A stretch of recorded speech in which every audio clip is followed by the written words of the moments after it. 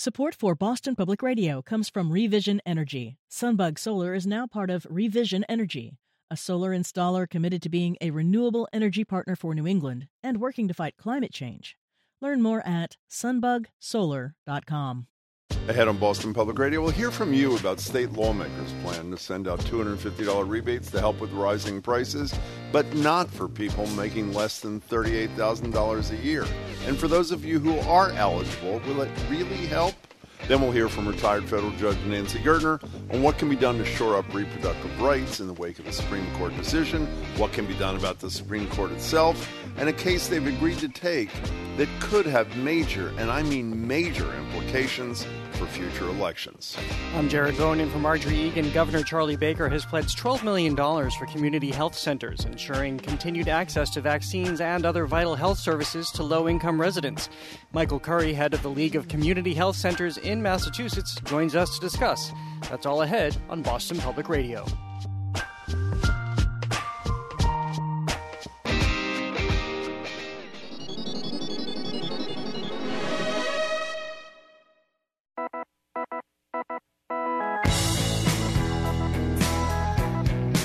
You are listening to Boston Public Radio. We are live at the Boston Public Library. I am Jim Browdy. Jared Bowen is sitting in for Marjorie Egan, who is on vacation but shall return on Monday. Hello, Jared. How are you? Hello, Jim. I'm well. Now, how did I know that you were filling in for Marjorie today? Do you have any idea what the clue was? Does it have anything to do with food? It does, and what would that be? That the Spicy Jared sandwich is back here yes, at the Boston back Public Library. At the Newsfeed Cafe. You want to tell people what the Spicy Jared is, please? Well, it's a very gorgeous rendition of the buffalo chicken sandwich. By the way, it took President Lee Pelton to get this sandwich back here. That's true, from the Boston Foundation, yeah. And what is it again? It's a variation on what? The buffalo chicken sandwich. Yeah, it's right next to the gym, by the way, for whatever that's worth.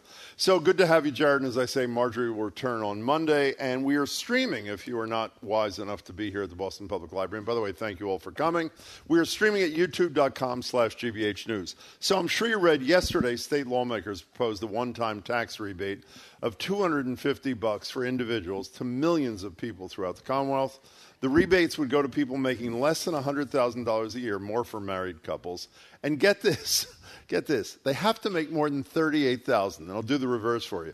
If you make less than $38,000, how much do you get, Jared? Zero. You get nothing. When asked about this $38,000 floor, the House Speaker, Ron Mariano, said it had to do with the fact that low-income earners in the state already received an extra $500 in the state's COVID recovery package sometime in the spring. The rebates would go into effect in October if bills pass both legislative branches before people in Beacon Hill go on a 6-month vacation, and obviously the governor's got to sign that too. So we want to know your thoughts on this proposed rebate. Would $250, $500 for a couple, up to $150,000 of income, would it make a difference in your life with rising inflation, gas prices, etc.? Or would you rather see all that money, it's going to cost roughly $500 million, put together and dedicated to something that would benefit everybody? Improvements at the T, better and more affordable and accessible child care. Give us a buzz or text us at 877-301-8970. Again, 877-301-8970. And you can tweet us at BOS Public Radio. So what are your thoughts, Jared Bowen?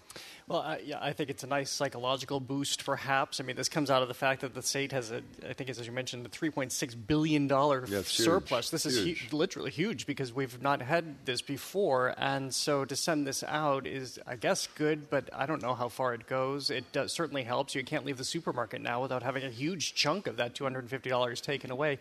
But how it excludes those making less than $38,000, accommodating apparently for the fact that they already got the $500 check a while ago, it just doesn't make any sense. You know, that the people most in need. Well, that's exactly right. And if they had said we're going to have it from $38,000 to $100,000, as absurd as it be, and they didn't explain why, you might fall for it. But the argument, as you say, that, well, they already got something in the spring.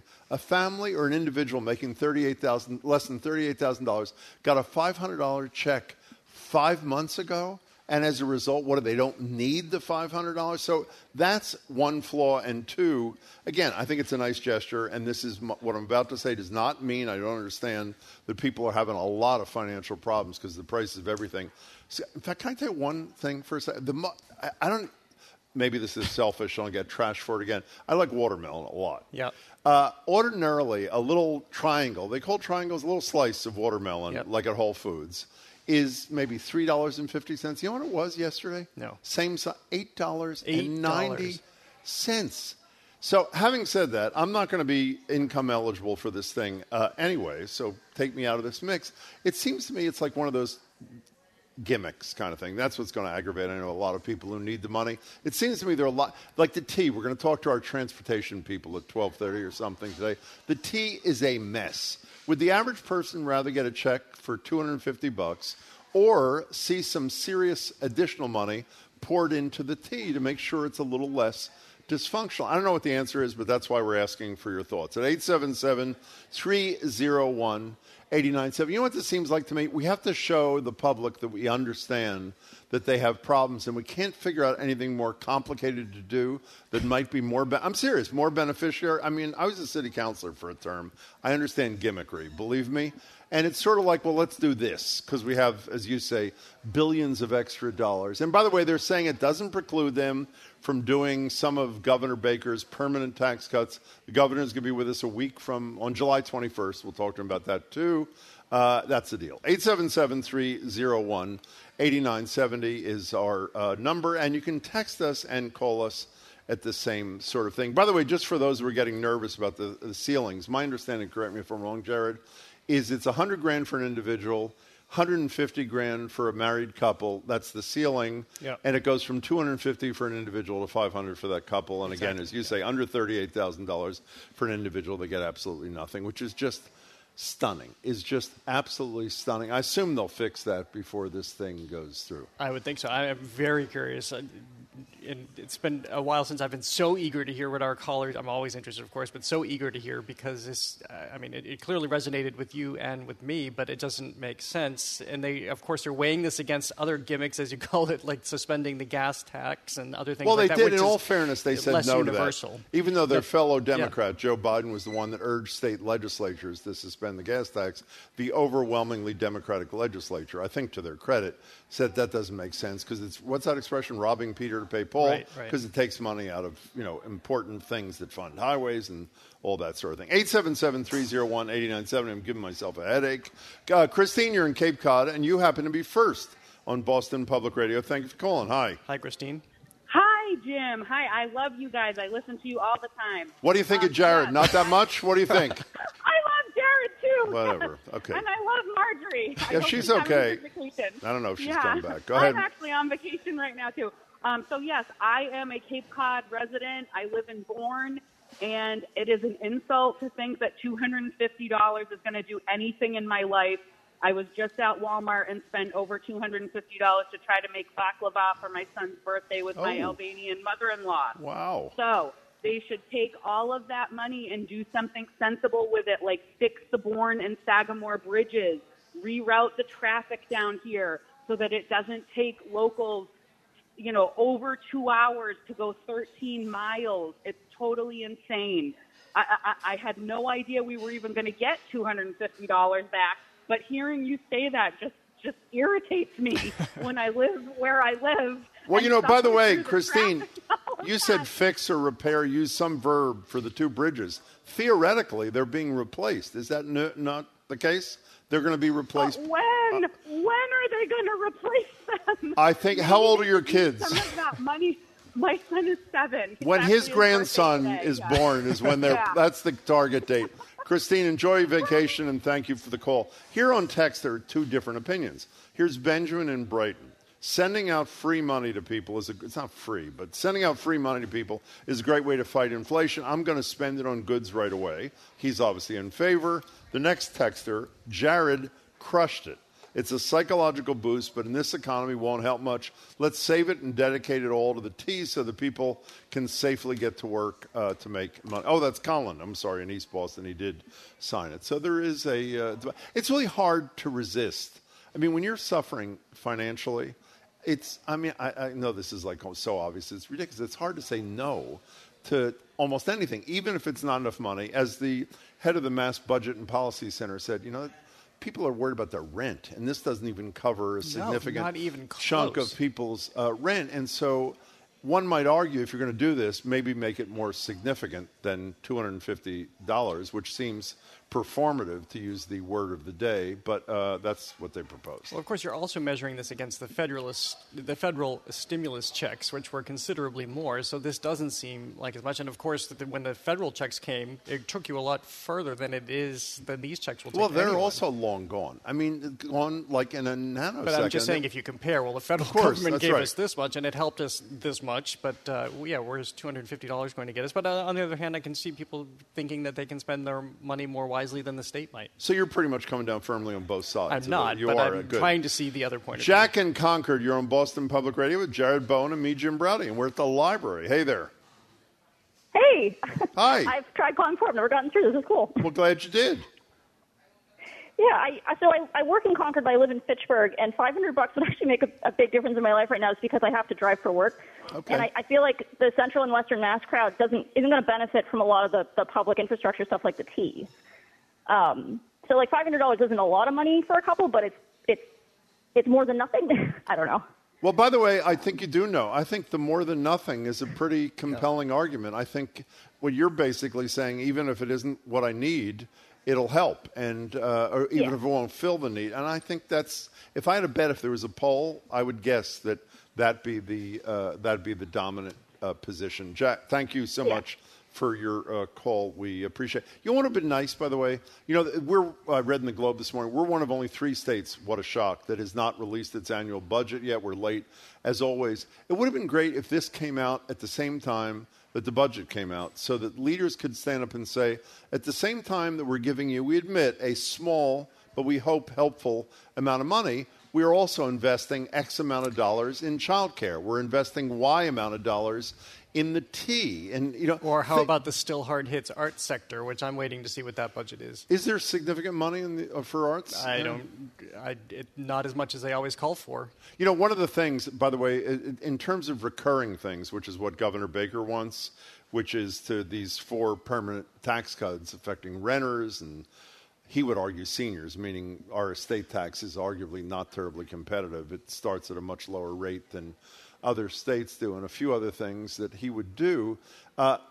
This surplus we have, both the federal money and the surplus in the budget, are not recurring kinds of things. So I would guess what the legislators on Beacon Hill would say about this one-time deal is this is coming out of non-recurring funds. I don't mean to give people a headache, so that makes sense kind of thing. We're not going to have budget surpluses every year. We're probably never going to get a multi-billion-dollar check from the federal government again, as we did around infrastructure and other stuff. Let's go to Cambridge, where Daniel is on the phone. Daniel, thank you for calling. Hi. Hi, Daniel. Hi, guys. Huge fan, first-time caller. Thank you for both things. Welcome. The worry that I have is the Fed is saying we have inflation that's driven by all this money in the economy, like this demand-side inflation. So if we give people more money, doesn't that just make the problem worse? Shouldn't we use that money to focus on making things cheaper instead? Boy, that's a really interesting perspective. I mean, I think every economist agrees that giving a lot of money and having people spend it, while one side, as the caller right before you, Daniel, said, I need it to cover my expenses. The other side, it will have some impact on inflation. But a guy who I trust in this, John Gruber, the economist from MIT, with us a couple of days ago, said even the federal stimulus money, which was, as Jared said, much larger by comparison, had only a modest impact on inflation. But your perspective is interesting. It's about why not use it to make things more affordable. You may know, we're going to talk to the transportation people at 12:30, in this bill that relates to the T, the one thing that was left out of it was a proposal to at least do a pilot on low-income or free fares around the state. So they rejected your advice, at least on one front, Daniel, but it's an interesting perspective. Thank you for calling. 877-301-8970. Sophia in Cambridge. Why isn't this money being funneled directly into schools along with free lunch programs? Christine on Twitter. I'm against this $250 payout and would rather see the money spent in ways that will truly benefit the state, or give it to the lowest earners, or add it to Medicaid. The list goes on and on. Marcelo Garcia from the Globe yesterday talked about a huge hole in Medicaid funding as relates to undocumented kids and their basic needs. That would only be $100 million. This is $500 million. I think she would argue it's probably far better spent there. Well, as I started the segment by talking about the psychological boost it's giving people, but again, you go to these low-income earners who are not going to receive the check. What message does it send to them that everybody else is going to get this check, and then you're struggling more than ever? Again, we're talking about things that have drastically changed just in the last few months. How hard it is for people to make the rent, how hard it is for people to just get food on the table for the $8 slice of watermelon. Can you? Well, I didn't buy it, by the way. But you know, getting back to that thing that you're focusing on, what the Speaker of the House said yesterday. Can you imagine a person making $30,000? Here's what he says, and says the reason you're not included in this $250 check thing, which isn't much anyway, is because you already got a check. What was it? March, I think it was, or April. 4 months ago or 3 months ago, you got a check for $250. It was $500, I think, from the state, and that should be enough. I mean, how insensitive, how tin-eared is that? It is really. It's pretty incredible. 877-301-8097. Let's go to Framingham, where Nancy's on the phone. Nancy, thank you for calling. Hi.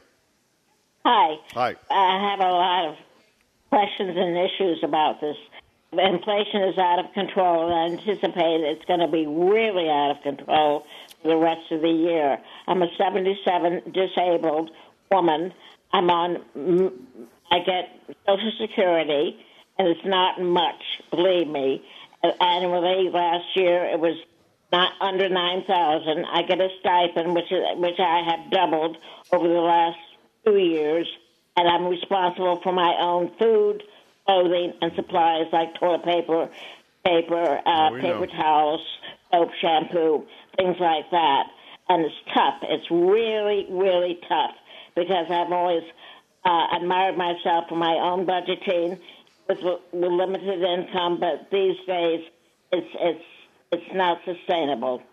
And your position is, I assume, Nancy, is why am I, of all people, being excluded from the, albeit modest, benefit of this? You could really use it, right? $1,000 income. Nancy, thank you for the call. I hope legislators hear, Nancy, for what you say, $9,000 from Social Security or some such thing. I think so, very small, not enough. Is what and she got a check in the spring, they say, so there's no need to write her another one. All right, we are talking about the proposed one-time $250 tax rebate. That conversation continues with your calls and texts. Up next on Boston Public Radio, 89.7 GBH.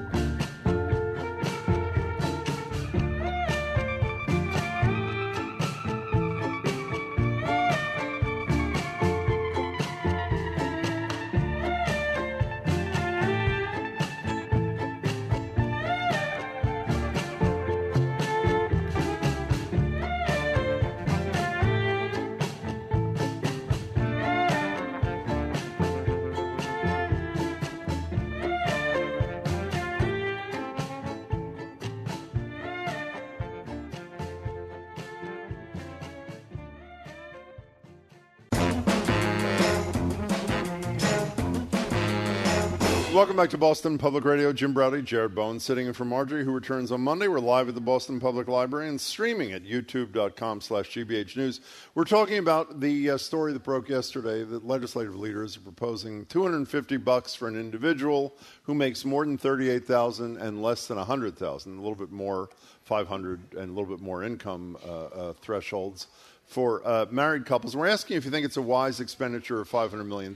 Should it be spent as a whole on something else? How do you feel about the fact that people under $38,000, like Nancy, the 77-year-old on Social Security who called a minute ago, will not be benefiting, I guess because the Speaker said she already got hers, whatever that means, in the spring? 877-301-8097.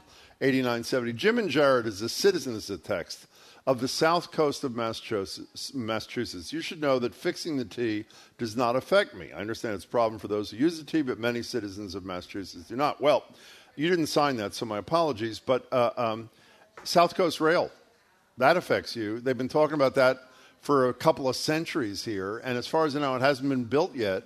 And one of the issues is funding. Even though people are committed to it, that's $500 million that could go to that. I mean, it can't go to everything, but it could go to something other than $250 checks, even though obviously some of our callers and a ton of our texters, Jared, want the money. Well, it might not affect people directly who don't use the T, but this is also about climate change. The more we can put into public transportation and make this more readily available, the more cars we can take off the road and change the issues involving the climate that the cars are, the emissions that cars are producing. A compromise could be also to subsidize the cost of watermelon. Because that is another $8 and some cents for a little tiny triangle of watermelon. And we should say that this is a trial balloon, I feel like, in which we're all clearly shooting down with our slingshots right now. The 250, 500? Yeah, because it still has to be passed by the legislature. It is not a trial balloon. You think they're going to offer it and then pull it back? Well, no. I think they may enhance it or revisit it, but this doesn't get fully signed off on until the governor does it by the end of the month. Right. And by the way, for those who, I don't want to get lost in the weeds here, but I will get lost in the weeds for a second. The reason they have to pass this by the end of the month is because the legislators, who you pay, by the way, in an election year, leave for the year at the end of July. They're off August, September, October, November, December. And what they will say to you, if you confront them about that, is they're working back in the district. And by the way, the real reason is they have re-election campaigns, except most of them don't have re-election campaigns because almost nobody runs against anybody in Massachusetts. So the notion that they take off for 5 months, to me, is frankly disgraceful. Sally in Lexington, what's your deal? Hey, Sally. Hi, I want to thank you, Jared, for bringing up climate change. I think it is egregious that the money is being spent in any way other than electrifying our heating, our cooling. It can be done, except for a lack of will by the legislature. Thank you for mentioning that, Jared. I'm a first-time caller, and I love the show. Thank you. Thank you so very much. Thank you for your first call, Sally, and thanks for your did you steal her idea from her, or was that your own idea? It was my own idea. Thank you very much. I know so. It is a Friday, and you don't think I'm equipped. I don't think so. I didn't say you weren't equipped. You have your own sandwich. Is anybody here eating this spicy Jared, by the way, yet? Not one person at the library has had the spicy Jared. It's not even lunchtime yet. And by the way, it's this little. Describe what it is again. I think they're interested. It's buffalo chicken with some blue cheese, lettuce, a beautiful bun. Spicy Jared. Now, let me tell you, I know him. He is a spicy Jared. Trust me. I'm just telling you.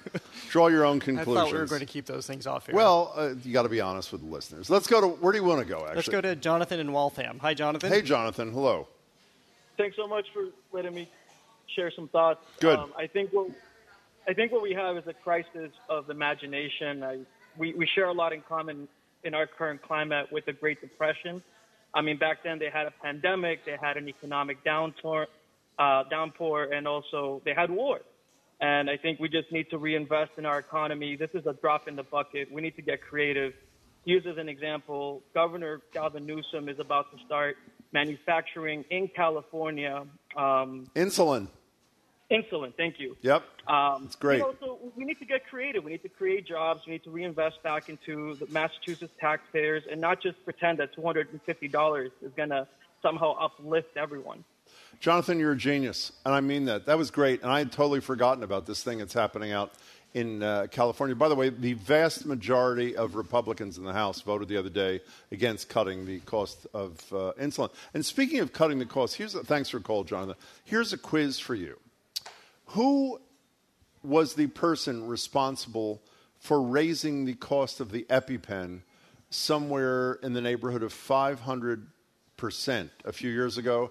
And who is she the daughter of? You can answer either or both questions. Who's that? I'm blanking on this. Okay, I don't know her name, but she runs the company, and she is the daughter of Joe Manchin. Thank you very much. Nice. Point being, Yeah. it runs in the family. Yeah. Where do you want to go next? Well, and let's just point out, to Jonathan's point, we're dealing with $5.9 billion here. So there's a lot of great creative ways that this money could go toward helping. But talk about outside turning the around box. I economy. mean, all you and I have Exactly. talked about is investing more Right. in that which is what Gavin Newsom, Yeah. who is clearly running for president, which is fine with me, whatever the motivation is totally thinking outside the box. When insulin is unaffordable, then one of the ways to do it is doing what he's doing, manufacturing in your home state. Let's go to Joanne in Hubbardston. Hello, Joanne. Hi, this is about the gas tax rebate Yeah. and how be on SSI, SSID. Yeah. We should get like $1,000 a month, and we're not even included the tax, the rebate. Joanne, So- they're talking about $250 once. Do you think they're about to be sending checks for $1,000 a month to the people of Massachusetts, even if it is deserved? I don't think so. Do you? No, I don't. But I do believe that Governor Baker's idea about having the gas tax be held was the better idea. You mean reducing the tax or eliminating the state tax on Yeah, the sure, gas tax? you said for a few months at least. Yeah, he was talking about a few months, but unfortunately, Joanne, it is not going to happen. Because Joanne, Thank I'm for sure the you call. have clear ideas of where that money could go immediately in your situation. I think she's off the call. I think I hung up on But, her yeah. unintentionally. By the way, this is a stunningly equal split, by the way. I'm looking at these texts as Joanne was speaking. It is really, and there are tons of them, it's like a 50-50 proposition. Because you can understand being pulled in both directions. Intellectually, you may say it'd probably be far better to spend $500 million, which is what the cost of this program is, to things that I care about that are inadequately funded. But the flip side is, as a couple of callers have made clear, they could use the $250, or if married, the $500. We have time for one more. Neil in Medway, it would be you. Hi, Neil. Hi, Neil. Hello, Jim. Hi. How's it going? Hi. Say hi to Jared, too, because he feels bad. Hi. Hi, Jared. Hi, Jared. Hi, Neil. What's up? Sandwich, by the way.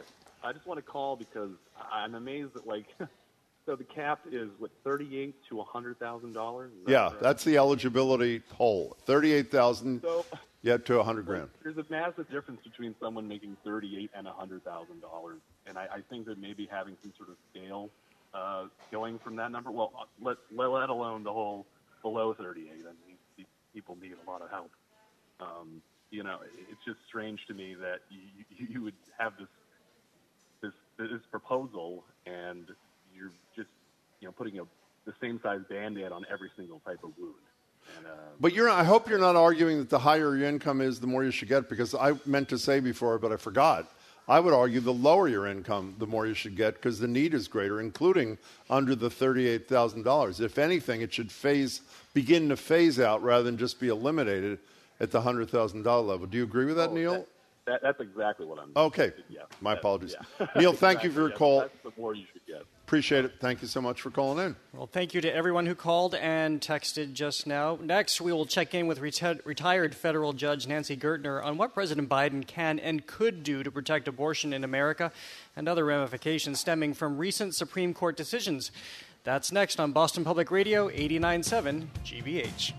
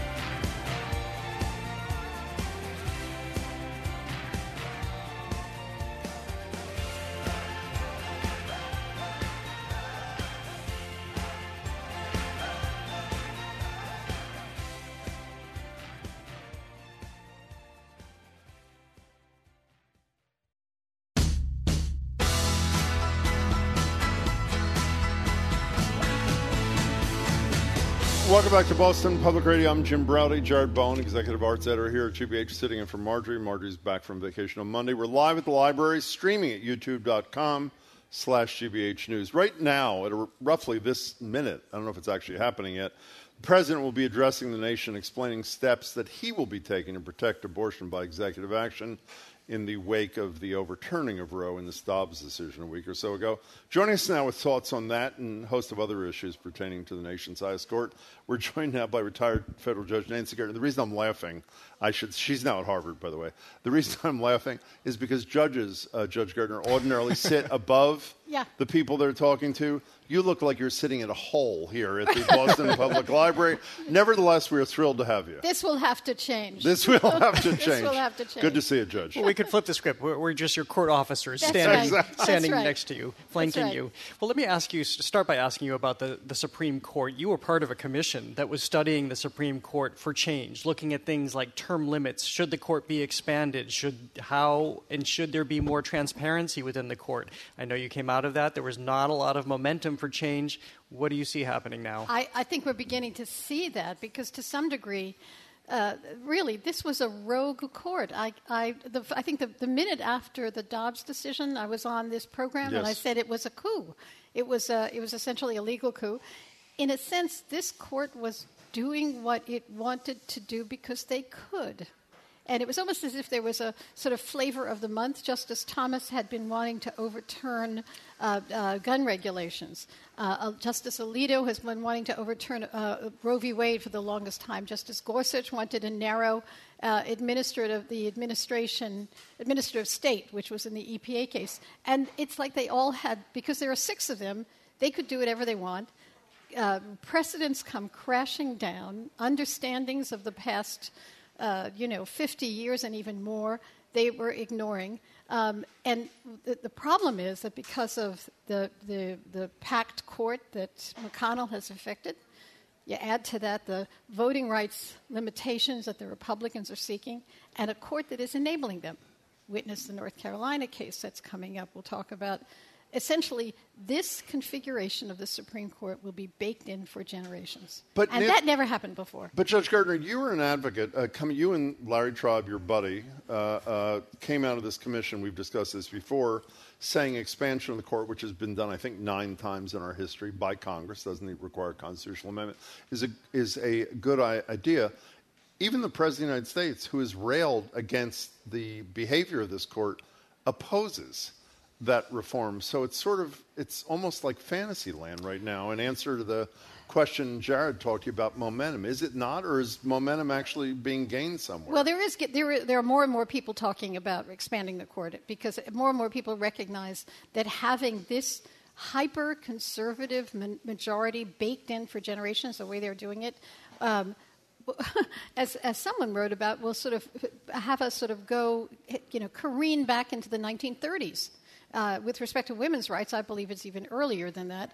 I think that there's more momentum. Whether or not that momentum will go anywhere without Biden's support is another question. Is there anything else on the table that does pass the current political laugh test? I don't mean that disrespectfully in terms of the expansion. I mean it. That has a greater likelihood of convincing, for example, a Manchin and a Sinema, 2 senators, that maybe there should be a filibuster carve-out to make this change. Is there a more modest change that would make a difference? Well, there's no... The filibuster carve-out is essential both for abortion to be able to enshrine abortion rights nationally, but filibuster carve-out would be necessary to expand the court. In other words, you could say, as they have said with Supreme Court nominees, that with respect to the Supreme Court, all you needed was a 50 vote, right?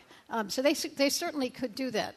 So they'd have to, you're right, they'd have to cut back, they'd have to limit the filibuster, and then we'd have to expand the court. But there are more people talking about it. I don't know whether this momentum will go anywhere until Biden signs on.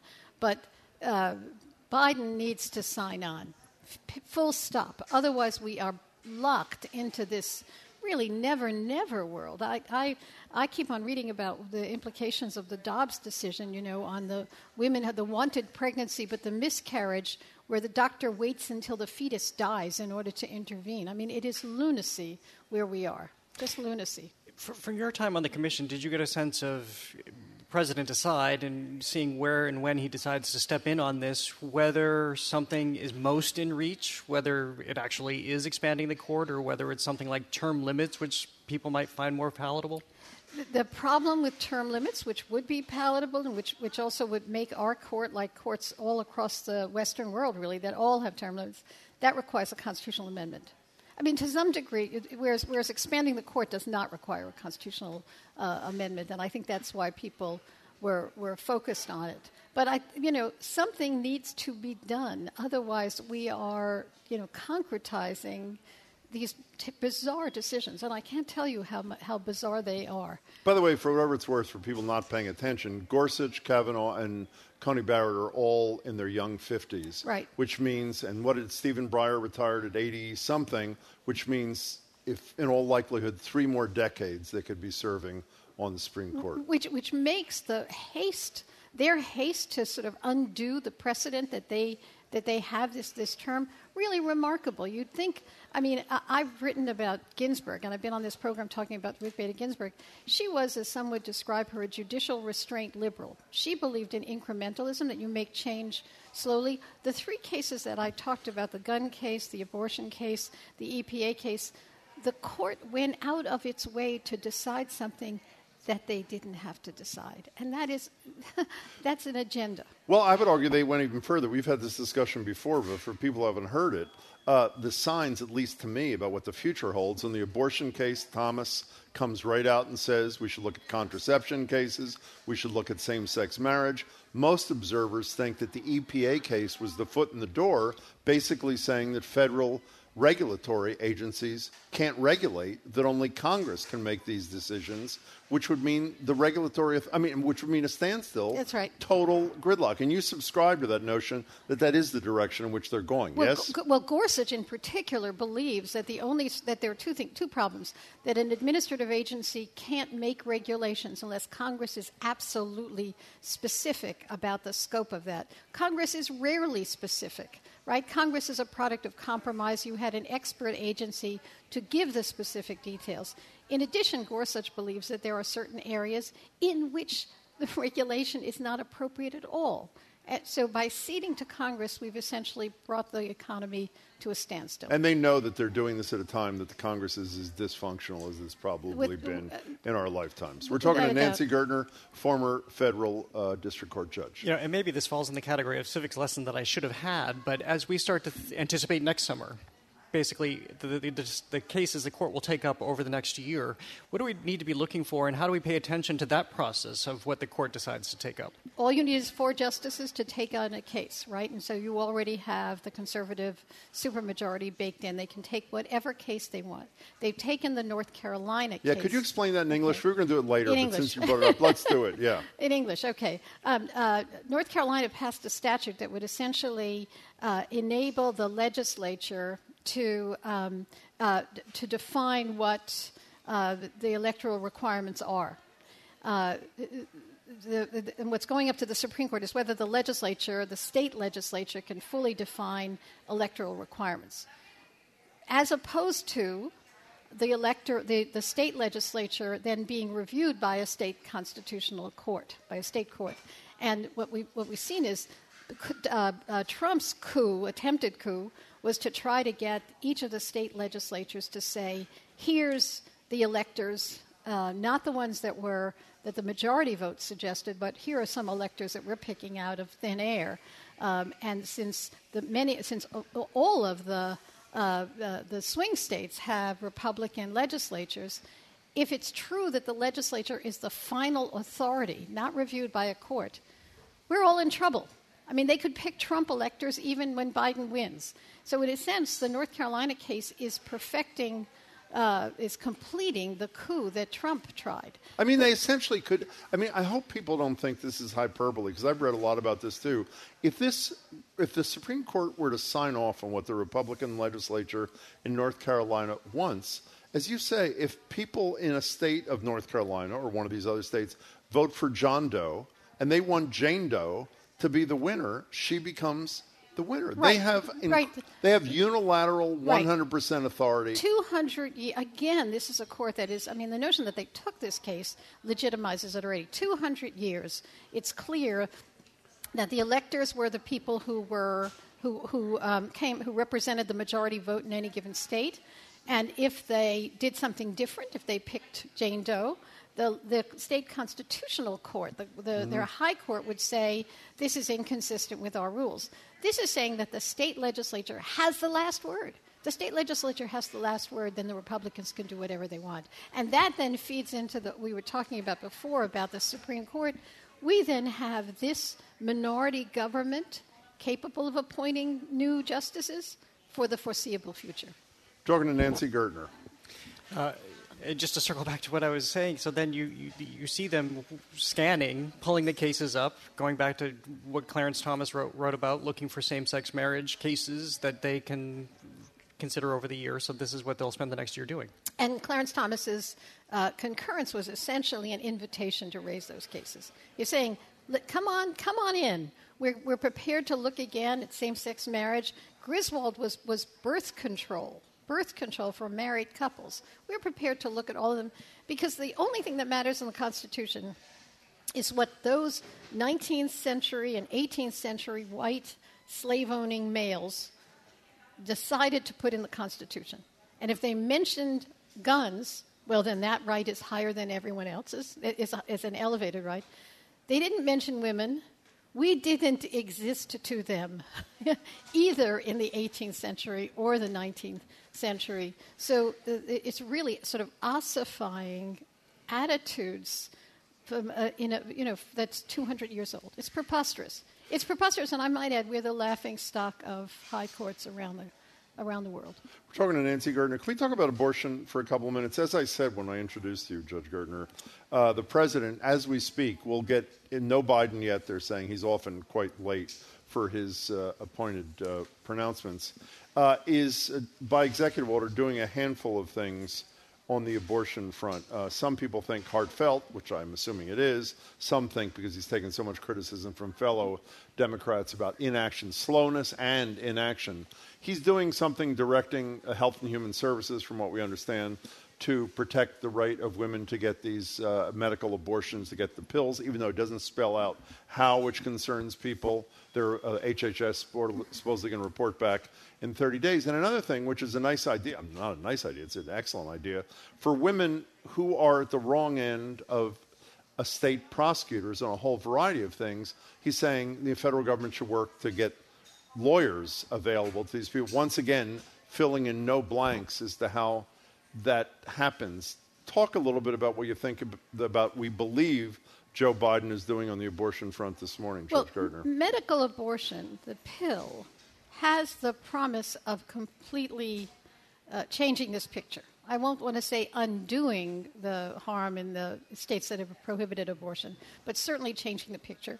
Because if someone from Tennessee can write to a Boston pharmacy and get the pills in the mail, they get the pills in the mail. So it isn't that it would be legal, it'd just be essentially unenforceable as a violation of the state's laws. That's right. And so, I mean, I don't quite understand how the states plan to keep people from doing that. That then relates to privacy issues. If you recall, one of the things that Biden wants to do is to keep, when someone is inquiring of their doctor to get abortion, to try to protect, as they should, that inquiry. So that would be an end run around sending away for the pills. But bear in mind, the medical abortion pills have been approved by the FDA. Yeah. There's a real question here whether a state can say, those pills that you've approved, sorry, they're not viable here. The second... By the way, just staying on that, yeah. If Joe Biden, in my opinion, I'm not an expert in this area, wanted to go another yard and make those pills more available and less discoverable, a lot of people believe the FDA should approve them for over-the-counter sale. That's right. Which would remove the doctor from equation, which would be of great value. Which would make an enormous difference. Yeah. It would make an enormous difference. It doesn't mean that the states that are restricting abortion there are still issues of wanted pregnancies with a miscarriage and of course. All of that, but certainly in terms of access to abortion.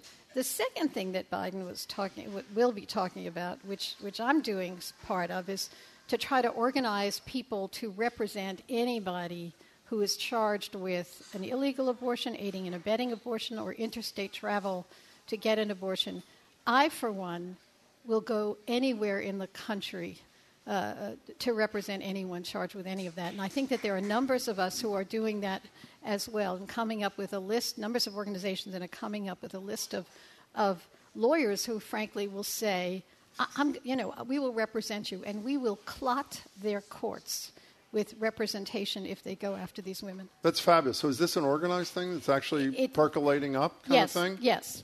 I mean, the various organizations are trying to get together to come up with this list. But, I mean, I think, there is the long-term plan here, and then there's a short-term plan, and we have to be able to help women who are suffering. We have to deal with doctors. And, I'm supposedly retired. Of course, that's not remotely true. But I'm prepared to go. So just so I'm clear, so this is great. So once this thing were to happen, not just you as an individual, but you and many other lawyers willing to do this, somebody who is in legal trouble or fears that she may be in legal trouble, or he, if it's the doctor doing this, calls a number, for example, and he or she is connected to a lawyer like you, who will go represent them to, I assume, for free.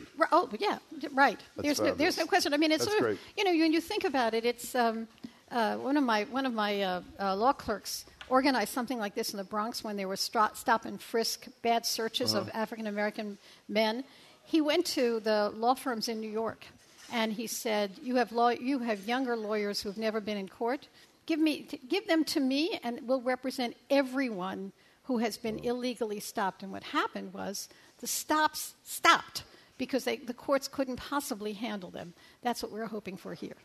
Well, speaking of where pregnant women can go to safely receive treatment, there's been also a call that the White House seems to have jettisoned for using federal lands for this purpose. Our own Elizabeth Warren, of course, has talked about this. Is that too cumbersome? What are the complications there? The complication is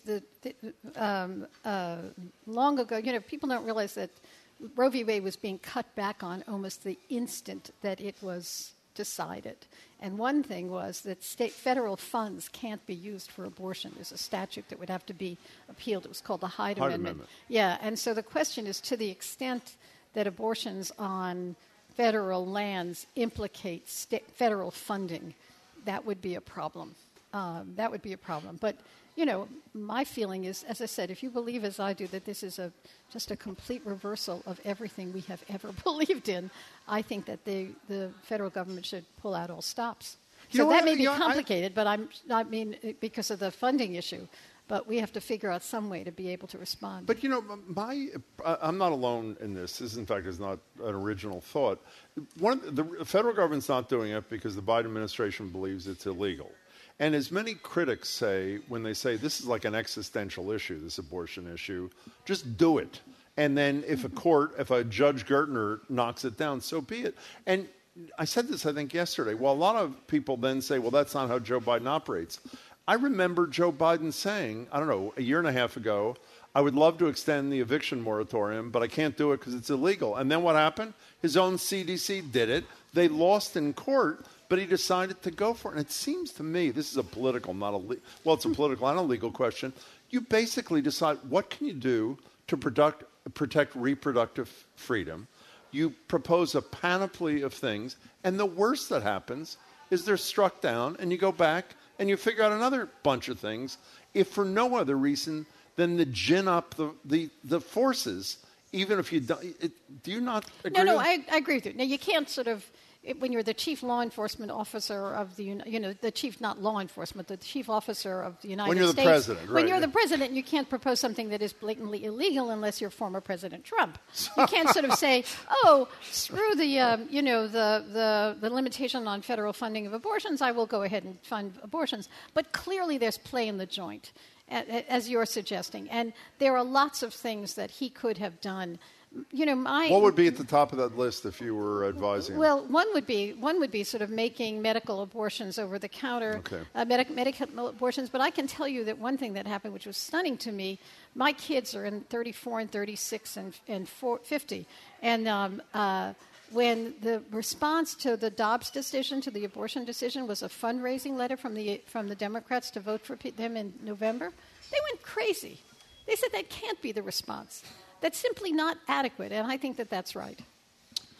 Well, Judge Gertner, from your lips to whatever. One more thing, because I'm really excited about this lawyer thing. This is, I assume there'll be an announcement at some point. Yes, there are numbers of organizations that have lists that are working to coordinate, to come up with a list of women and male lawyers and to be able to represent people that these laws are affecting wherever it happens. Wherever it happens. And by the way, if there are mega rich people listening, and I assume there are, they should fund this effort too, because there are a lot of lawyers who are well-intended who would love to do it, who probably, no, I'm serious, who probably can't afford. 1-800-GERTNER. I don't know, I'm making exactly. that up. Thank you, very. So call 1-800-GERTNER, and she will be answering the phone herself in her car back to wherever. Nancy Gertner, it's great to see you. Thanks so much for your time. Good to see you.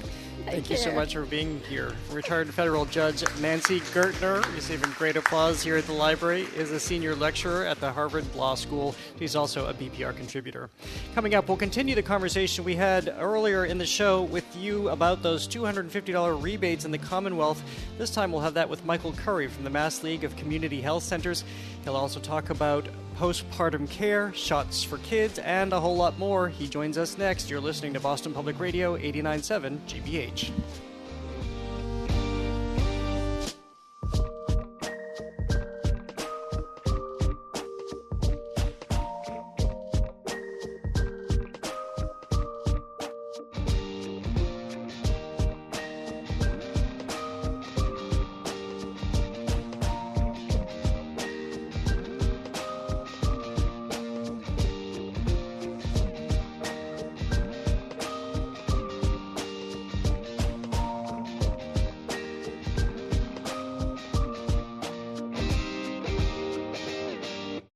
Ahead on Boston Public Radio, in the final months of the Baker administration, criticisms of his leadership of the T are cruising towards top gear on safety, on reliability, and on honesty and transparency. Transit advocates Jim Eloisi and Stacey Thompson join us to discuss the T's dysfunction and some good transit news. Pedestrian-only zones in Boston's neighborhoods, the first starting this weekend in JP. I'm Jared Bowen, and for Marjorie Egan, do you value art less if it was created by artificial intelligence instead of a human? Tech writer and podcaster Andy Anatko joins us to discuss the latest in digital art. Then we'll continue our Live Music Friday series with players from the Fenway Porch Fest. That's all ahead on Boston Public Radio.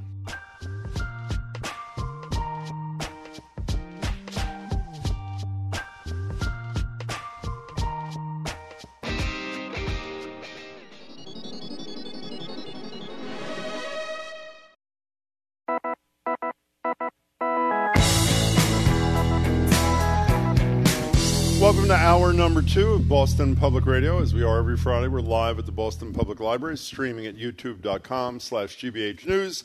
Marjorie's on vacation. She's back Monday, sitting in again today. Ably and beyond is my buddy Jared Bowen, who's the executive arts editor here at GBH. Hey, Jared. Hello again, Jim. You know, I hate to give out, before we introduce Michael Curry, I hate giving out the streaming thing, because if there's any day, a beautiful Friday, if there was ever a time to come to the library, Newsfeed Cafe, Spicy Jared, the Jim sandwich, of course, which is unbelievable.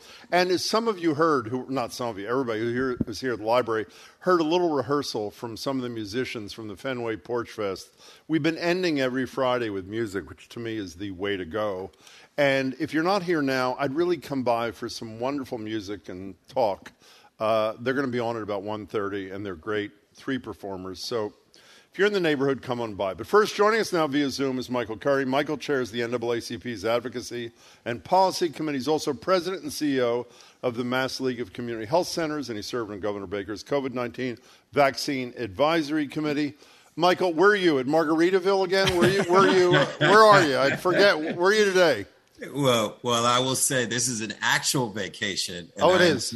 I'm sitting in Martha's Vineyard this week. So, boy, it's tough. How can you handle that? I'll tell you.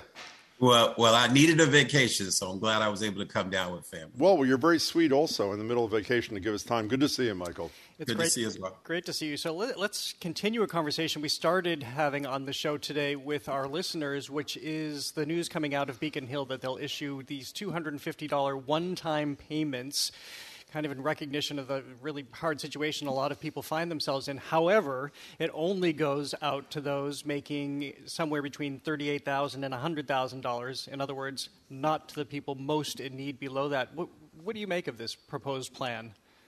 Yeah, I think as the Speaker and the Senate President, I know the Speaker in the most recent comments pointed out that there's been funding for folks who are on the lower end of that scale, and that this was targeted towards a different demographic, those making more money than the previous distributions of funds. And I think, the reality is the funds that were distributed earlier under the ARPA dollars were timely and important. But those dollars have run out for those families that are poorer, those families who make $38,000 or less in income. So while the legislature is looking at meeting this challenge of people who are dealing with rising gas prices, food costs that are ridiculous at this point, we still need to make sure that we're addressing the most vulnerable among us.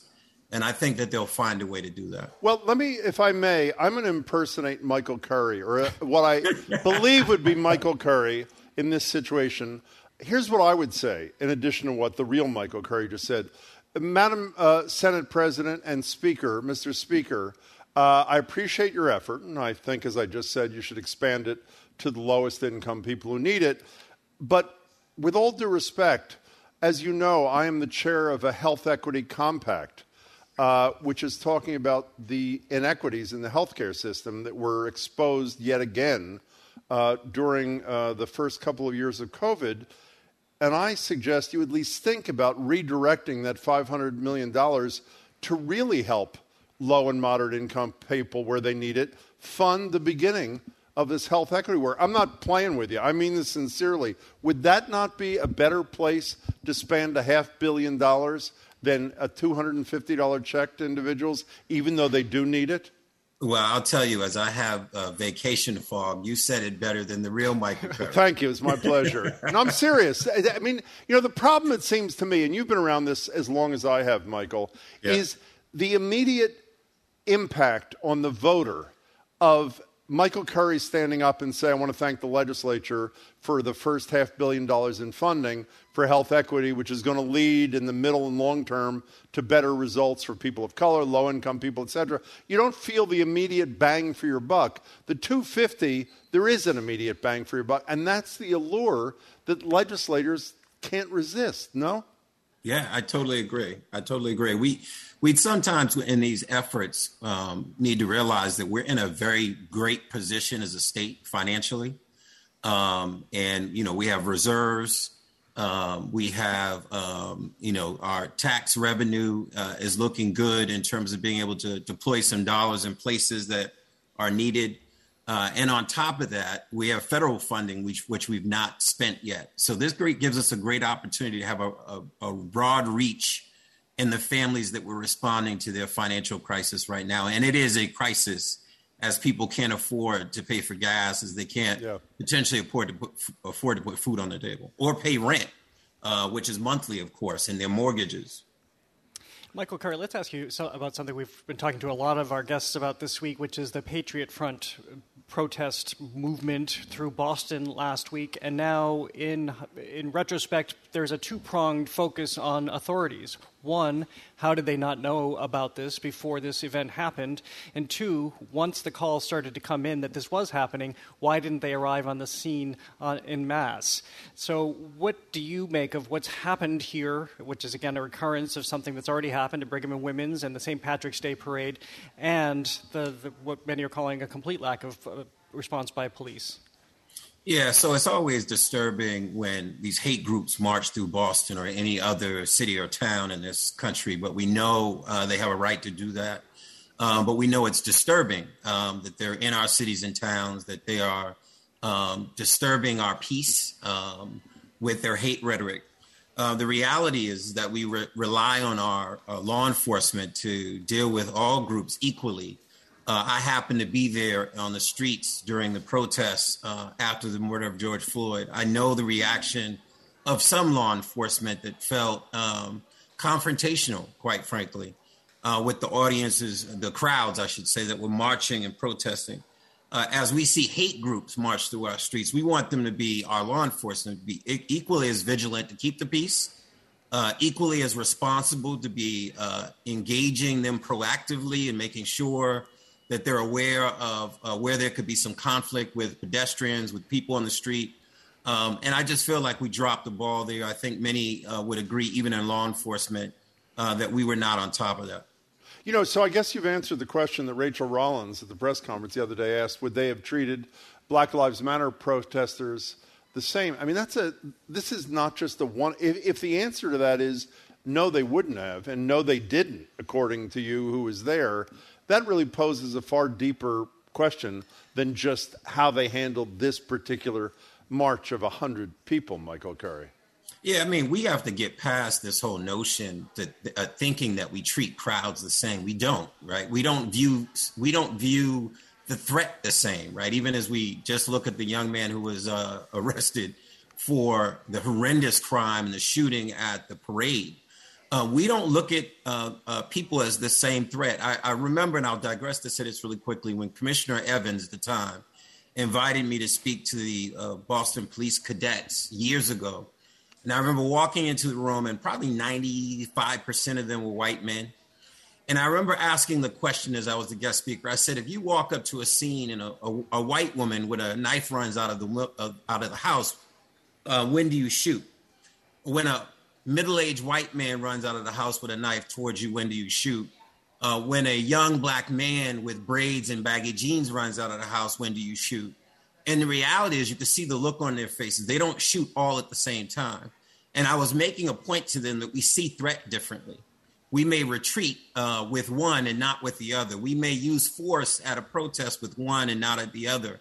We have to really get to this point about racial animus and implicit bias in how we do work in law enforcement throughout this country. And I think this is part of that conversation. So Jim and I were talking before the show, obviously just profoundly disturbing news what happened in Japan to Shinzo Abe, for anybody who hasn't perhaps heard at this point, shot and killed in that country where guns are virtually prohibited. And Jim and I were talking about the fact that we're seeing what's happening here in this country, and the laws are so strict in Japan. It's kind of staggering to think the lengths at which they've gone, that handguns are forbidden.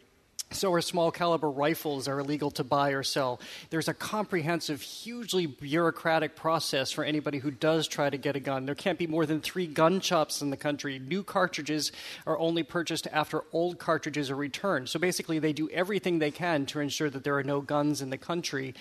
And, of course, this still happened. We understand it was a handmade gun. But, I mean, how is it for you to consider the lengths at which some countries have gone to make sure what's happening in the United States now doesn't happen in their own places? Yeah, so we know countries view the right to carry arms differently, right? And we consider the Second Amendment right here in this country sacred. And we know that by the data, 127 million people in Japan. The 2018 numbers, I think only 9 firearm deaths in Japan at that time. That is shocking. 329.5 million here in the United States.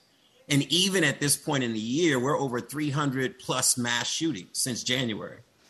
That should shock us, right? We want to be able to not be Japan, embrace our Second Amendment right, but not allow the Second Amendment right to give free rein, open access to any kind of arms. And quite frankly, you know, as we used to the term weapons of mass destruction, guns that can go into crowds and kill large numbers of people in seconds.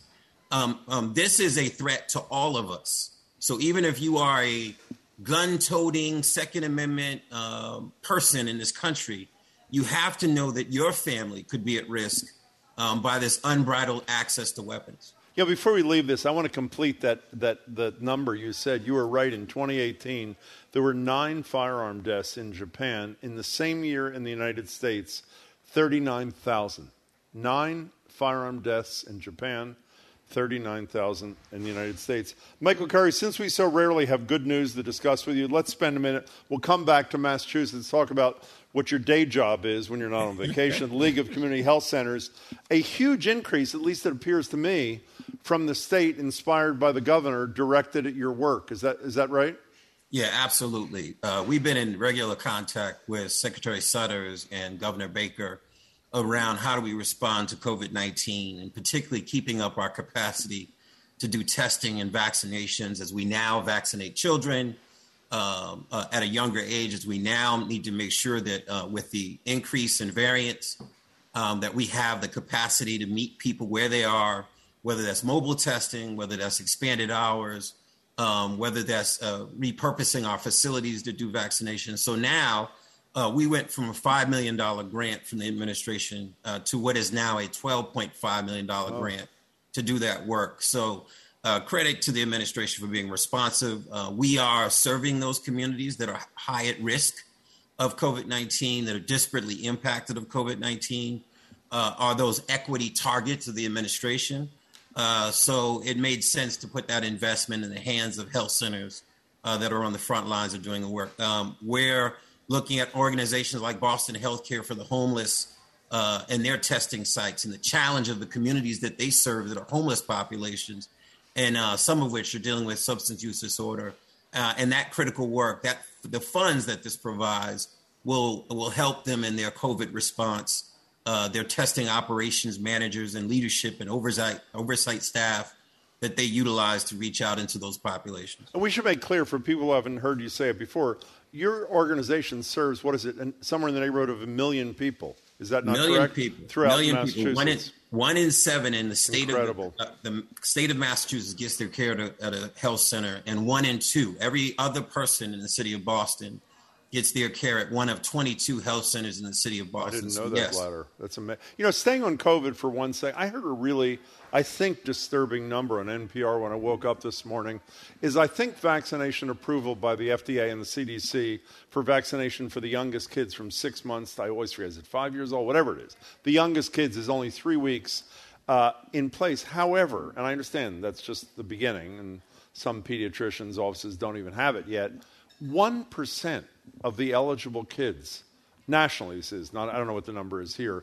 1% are vaccinated. Is that something, should one not be deeply troubled by that, or is it just because it's so early on in the process and I'm overreacting like I do to almost everything? I do. I know I do. I appreciate overreaction because I think we need to because it's a pandemic. The reality is it's a combination of a lot of factors. It's one, the recent approval to get kids vaccinated, particularly within certain age ranges. And then two, the other issue is the hesitance that we saw among adults. And you and I, Jim, talked about early in this pandemic, where people wanted to see the science. They wanted to understand the science. They wanted to make sure that it came from a trusted advisor, which were physicians in the medical community. We're here again with children and people. And as you and I and all of us on this call know, as adults, you know, we're cautious about our health. We're even more cautious about our children. So if you're going to put something in my child's arm, I want to fully understand it. I want to make sure that it's necessary. And we have to message this like we message all immunizations, that we do immunize kids for chicken pox and all other things, that the risk of death is minimal in some of those cases, but the protection is great. And we need to message it the same way, that though that relatively the risk is different for children, you don't want to take that risk with your child. You don't want your child to be among that number that has a severe case of COVID-19 or long COVID. So you want to make sure they get vaccinated. We're talking to Michael Curry from the League of Community Health Centers and the NAACP. Talking about the Supreme Court ruling in abortion, and this is something, of course, you're dealing with significantly here in terms of reproductive care. How are you beginning to respond, especially as you get this infusion from the state as well, about how you go forward with your centers? Well, one, I'm just glad we live in Massachusetts, because when you see some of these ridiculous laws that they're passing now that the Supreme Court has opened the door to it, that restricts a woman's right to reproductive health. I'm thankful for Speaker Mariano and Senate President Spoker and Governor Baker and the many legislators who understand the importance of a woman's right to reproductive health. I'm thankful for the community health center movement here in Massachusetts that understands the importance of reproductive health. And no matter what, we'll continue to meet those families and provide care The reality is and health centers don't provide abortions, but we definitely provide the services that patients need to think about what it means to be pregnant and what is the health risks associated with that. And unfortunately, there are many women across the country now who are worried about the criminality now of reproductive health and particularly getting abortions and will be potentially denied access to those services. And then potentially, if they have the resources, leaving their states to find that care in other places. And again, to your point earlier around health inequity, Jim, this will disparately impact Black and brown women across this country. We cannot lose sight of that. It will have implications for states' budgets. It will have implications for higher rates of children that are born unhealthy, as the data shows that unwanted pregnancies, children are being born with higher complications. There are all kinds of things that I don't think anyone thought about as they advocated for an end to abortion. Well, speaking of disparate impacts, I'm reading a story in the Globe. I'll read you the first paragraph.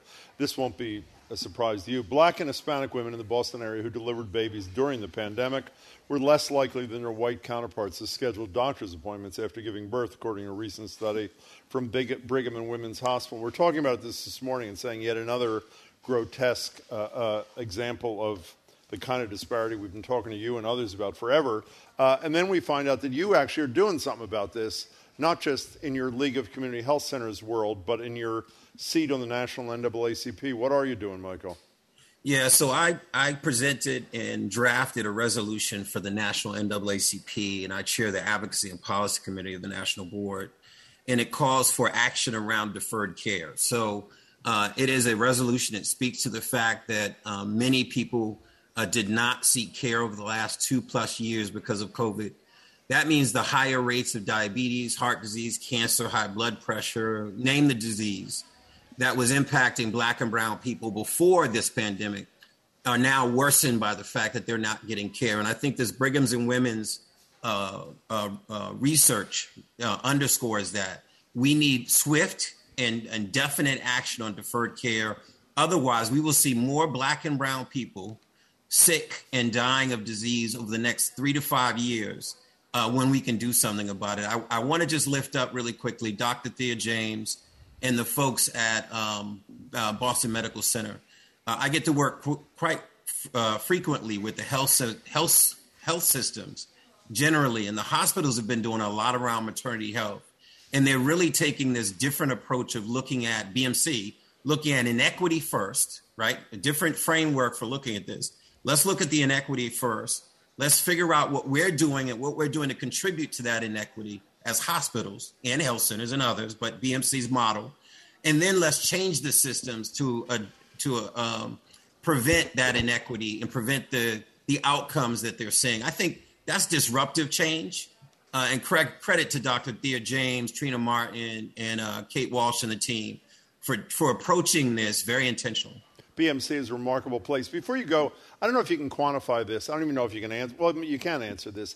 What I worry about is every time there is focus, intense focus on something that really matters, like what you've led in the state and city, frankly, on the health inequity issue, is we Americans have the attention span of gnats for the most part, and we move from one thing to another to another. And it seems to me, not that you need my advice, but Jim, give it anyway, is the beauty of this kind of research, like out of Brigham and Women, is when the focus begins to fade, the focus is turned back on the underlying problem, so we can't ignore it, even if we choose to. And I hope what you're doing, I'm sure what you're doing, is to continue to put this right in our faces so that those of us, again, who have short attention spans can't have a short attention span on this one. Yeah, you've said it before, and you and I have talked about it before, this development of a health equity compact, 50+ Black and Latinx leaders who come together to make sure that we center health equity in Massachusetts. We're looking at potentially legislation for the next legislative session that could prioritize funding for communities with high rates of diabetes, heart disease, cancer, looking at a health equity trends hearing, as we have a health equity cost trends hearing, but a health equity trends hearing, where we get folks that have to come before the state and really explain what they're doing around health equity. Jim, the only way that we'll keep the focus on this is if we who have lived experience require that we keep the focus on it. And I'm excited and encouraged because we have more Black and Latinx and Asian and other people of color in health and business leadership in this city and state than we've ever had. You're going to come back from vacation and work on this. Is that right? Or is it you are coming back, right? I'm getting off this call and getting on a health equity compact from vacation. Fair enough. I'll call right after this. Michael, we really appreciate, in all seriousness, you squeezing into your vacation, which you surely do need. Michael, talk to you soon. Thanks so much for your time. Thank you both. Great to see you. Thank you. Great to see you. Enjoy the rest of your vacation. Michael Curry is the president and CEO of the Mass League of Community Health Centers. He's also chair of the NAACP's Advocacy and Policy Committee, and he served on Governor Baker's COVID-19 Vaccine Advisory Committee.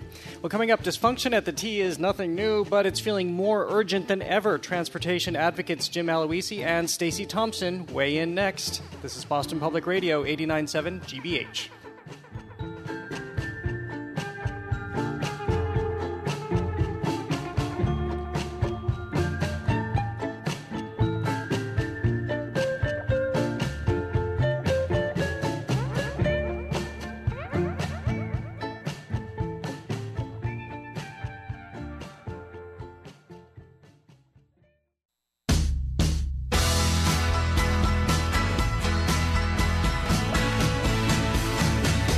Welcome back to Boston Public Radio. Jim Braude, Jared Bowen sitting in for Marjorie. She's back Monday. We're at the library, and we're streaming at youtube.com/GBH News. Train derailments, staffing shortages, longer wait times. Forget transparency. Safe to say this summer has not been kind to riders of the T. Joining us now to discuss is our transit team, Jim Aloisi and Stacey Thompson.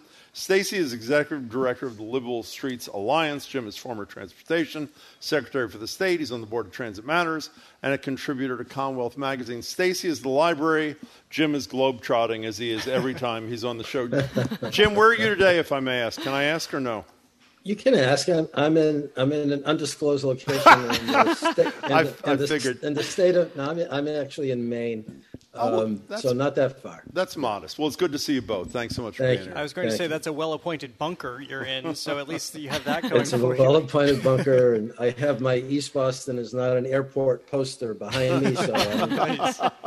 So let's talk about the latest rash of woes and add to what Jim just listed that T employees were working 20 hours straight with barely a break before coming back on shift, lapsed certifications. I mean, it's just endless now what we're learning about the T. Stacey, we'll start with you. What do you make of everything that we're learning about this system? Yeah, I mean, I'm going to say what I've been saying to everyone, which is that this is obviously disappointing, but it is not surprising to those of us who've been following this for a long time. Last fall, folks like me were at the State House saying, look, we need you to hold hearings. We're concerned. There have been a number of incidents, and we've watched this happen over and over again. You have patterns of safety incidences when you're not well-staffed, when you have been underinvesting in the operating budget. I think what is more troubling is the information that we learned that it appears that the Baker administration has been holding back information. And that really comes down to what Jim and I have been calling for years now, which is significantly more transparency and accountability when it comes to the T. Jim, I'm sure you've got other thoughts too. What gets your big reaction? Then I want to return to the lack of transparency, which is putting me right over the edge, Jim. Well, the big reaction is, unfortunately, as Stacey said, I mean, none of this is a surprise. I do think that we have an unusual sort of parade of unfortunate circumstances coming one after another. That's a little unusual, but it may not, and hopefully it's not the norm. But the fundamental lack of resources at the T that goes back decades and that persists is reaping a very poor harvest for everybody right now. And at a time when we should be building back better from the pandemic, at a time when we should be encouraging more use of transit for any number of reasons, the transit system is finding itself really prevented by lack of resources and by this accumulation of events from responding to the moment the way it should. And this is going to have, I think, massive negative implications for our overall recovery if we don't turn it around quickly. Because they're basically sending a message, it seems to me, unintended, but a message. You know that thing that Stacey Thompson and Jim Aloisi say to us all the time, ride the T? You got to be crazy. Yeah. I mean, they're not honest with us. There are derailments. There's a guy who's dragged to his death. And even if I had this discussion with you on TV, even if somebody like you, Jim, considers it safe, it's not exactly a message that the average person who's sort of on the fence saying, should I listen to them and ditch this car and spend more time on the T? Who in their right mind is going to do this? Not to mention that it's now it's less reliable than ever as it slows down the system to address all of these changes. Yes, so I'm going to try to be optimistic, even though we're all mad right now, and I'm so mad about this. So I took the T here today. I talked to folks. You left home last night at 7 p.m. too. You forgot to tell us that part. I took the T here today. It was a good ride. I talked to folks who are inside the T on a near daily basis, and I think I can say with confidence that most folks who are working for the system know what they're doing, are working hard, and it continues to be safe.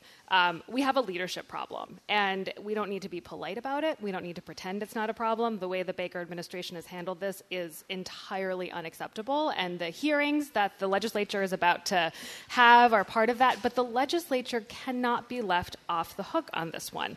They have been underfunding the T for many years now. We have been asking for them to pay attention to these problems, to offer oversight as well. This is not just an issue of the general manager. It's certainly not. It's not an issue of Charlie Baker. It is a leadership gap that needs to be addressed. You know, I know you're both mentioning money. You want to talk about money. We're going to get to money in a minute because I want to talk about transparency. This story by Taylor Dolvin in the Globe about these 3 derailments, not with human beings on it in the yards or something, is grotesque. And by the way, all credit to former Globie Bruce Mull, who is the editor of Commonwealth, the great Commonwealth magazine, for being relentless on this thing. I mean, it's a cover-up. It's not. I'm not trying to be overly rhetorical. It's a cover-up. An attempt. And you wait a second here. And you put that on top of the article that I can never read enough. When the Globe had 4 bulleted items, this was on June 13th, after the Federal Transit Administration announced that it had serious problems with the safety of the system. They list the 4 things. First, the FTA told the T to adequately staff its operations. The Globe asked the T spokesman, what about that? Joe Pastoro, he declined to release the numbers. The next one, the FTA told the T to put protections in place to prevent safety incidents at rail yards. The spokesman declined to say how many safety incidents. I mean, let me tell you how I react. When a public agency, Jim Aloisi, used to run one, refuses to tell me the truth, the conclusion I read is they're hiding something from me because they know if I knew the truth, even if this is not right, if I knew the truth, I would not use what they provide. Is that an unreasonable conclusion to draw? It's not. So let me just say, having had the job as secretary some years ago, this is not unique to the Baker administration. This is endemic to most gubernatorial administrations, and that is staff people who really believe sincerely that they have the right to control and run the government, to tell secretaries what to say and do, to tell general managers what to say and do. And what they don't seem to care about is that they tell Steve Pavtak what his communications people have to say. He's the general manager. And then they don't care 10 days later that Steve has to go in front of the press with his tail between his legs and actually say the truth, right? Because that's not how it works. What this represents, in my judgment, is as clear an example of failure of the governance structure of the T. Right? We keep talking, the legislature keeps changing T boards. The T governance structure, which puts all of the power in the governor and the state, is just wrong for the MBTA. And the legislature needs, with the new governor, to revisit it. Now, if you look around the country, many of the high-functioning transit systems are not necessarily run by state governments. They're run at the municipal level or the county level, where they have strong counties.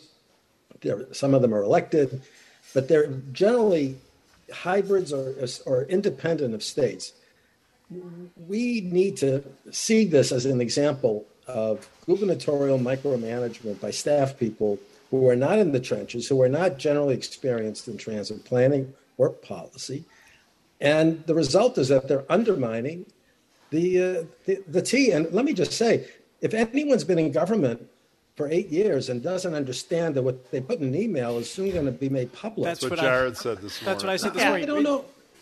Yeah, I don't know what they're thinking. Stacey, I wanted to turn to your anger about this. And let's break down the anatomy of this so people completely understand what the Globe has presented here, which was there were active questions from media about derailments that they had got wind of, and we see very transparently, ironically, that the communication, don't answer this question, answer it this way, don't acknowledge this, don't confirm that. So as these hearings get convened, what do you expect to come? Can something come out of them? Yes. So I just want to go back and bump what was said earlier. We only have this information, basic information about the FTA investigation and these derailments because of the reporting of Taylor Dolvin. So I think we need to be grateful for the great reporting. And Bruce Moll and others who have just been really, really relentlessly digging at this, because we wouldn't have this information to even have these conversations without a free media. Having said that, I completely agree. It is shocking. I think that the hearings are a first step. We're going to get more information, but what I think I'm looking for from the legislature, from the two co-chairs that are leading this, are action steps, right? Are they going to appoint an independent oversight commission for the T? Are they going to flex resources? Are they going to implement something else, right? We don't need a dog and pony show. We don't need, days of hearings for them to... Which they so often are. Yeah, we need action from the legislature. And I also just want to pull in something else because around transparency. I think everyone is looking at the gubernatorial campaign and saying, we kind of think we know who's going to win and we're not thinking about it. We have other statewide campaigns that could make a difference. We need to be paying attention to the state auditor race because that office has a role in transparency and accountability. Secretary of State is also a hot race right now, and I feel like we are not talking about how these sleeper candidacies, these sleeper offices can play a role around fixing the accountability and transparency issues in the state in the next in 2023. By the way, if you had taken a dog and pony, you probably would have gotten here faster. So Jim Aloisi, Governor Baker is going to be here on July 21st. I assume what he's going to say when Marjorie or I repeat your words about underfunding, before I finish the sentence, he's going to say, I have invested $8 billion in the T, more than anybody who's sat in this office before me. What's the response to that? Well, it's not an assertion. He has invested $8 billion. Sure. What's the answer? So the answer is investing capital dollars is great. But if you can't spend those capital dollars as wisely or quickly as you want to because you don't have an operating budget that's adequate to hire and train the skilled professionals who will actually project manage and do the job, then all you're doing is treading water. Right now, the governor, to his credit, I think a week ago was quoted. Lisa Kaczynski from Politico asked him a question, and he responded, and he said, I'm going to address the operating budget issue. I don't know what he means by that. You might ask him that specific question, because that's actually a good sign that this message is broken through to the governor's office. You might also ask him if he's going to send the MBTA chapter in the book he wrote with Kadish for revision. Do you want to just do the interview, or do you want to just send me? Yeah, bring us on in. We'll do it for you. Talking to Jim Aloisi and Stacey Thompson. So what's your response to the funding thing that about, again, factually accurate, $8 billion has been invested in the the capital side? I'm going to use the same analogy that I use over and over again. Charlie Baker inherited an old house that needed repairs. He put a new roof on the house, but he hasn't been paying the bills for the last 8 years. Right? And so if you haven't been paying for the electricity, if you haven't been paying for the general maintenance, the house is still going to fall apart. And so I think you can say, yes, he's done some things, but was it enough? Demonstrably no. And it's tough, right? I mean, Jim Aloisi knows this. Any politician who's been a two-term governor, they're going to make mistakes. They're not going to be perfect. But he has been we have submitted 30 different reports saying you are underfunding the T. Yeah, but can I right? respond to you both? I'm sorry to interrupt. Charlie Baker came into studio to lead a discussion we had with Juliette Kayyem and her new book a couple of months ago. And the discussion they got into, which I loved because it's something I've been obsessed with for years, is the desire of elected officials to get immediate return on their financial commitments. You know, for example, why don't we fix the pension system? Because there's no immediate impact, and by the time people see an impact that's 30 years from now that doesn't benefit me. The thing I don't understand about the Baker decision, starting with you, Jim, is if I had to choose one of the two, if my concern was making my constituents happy, it wouldn't be the capital end of the budget, which is much harder to see. It'd be the operational end, so that people like us can't complain about the fact that there's less reliable, less frequent service. Why was that decision made in your estimation? I think because it's politically more difficult to do. Because when you're raising money for the capital budget, you're raising basically borrowed money, right? It's in the bond bill. And you're going to the private markets and you're putting bonds out and you're using basically private investment capital to pay for this stuff. So it's easy. You're not asking the taxpayer to do more. I see. But the operating budget, right? The operating budget, that's pay as you go. That's funded by fares, by sales tax, by actual money that people spend. And so politically, it's very, very different, very, very difficult. And I think that is the one and only and chief answer to that question. People and the optics of saying I spent $8 billion sounds great. It's the politically easy thing to do, but it is only half of the equation. And now we're dealing with the fact that we'd have to, I just want to say one other thing. The FMCB of late memory, this is not quite a money issue, but a Baker issue. It left a pretty good legacy and a lot of things left undone, initiatives. If you look at what has been left undone and untouched from the former FMCB by this current board, it's basically almost everything.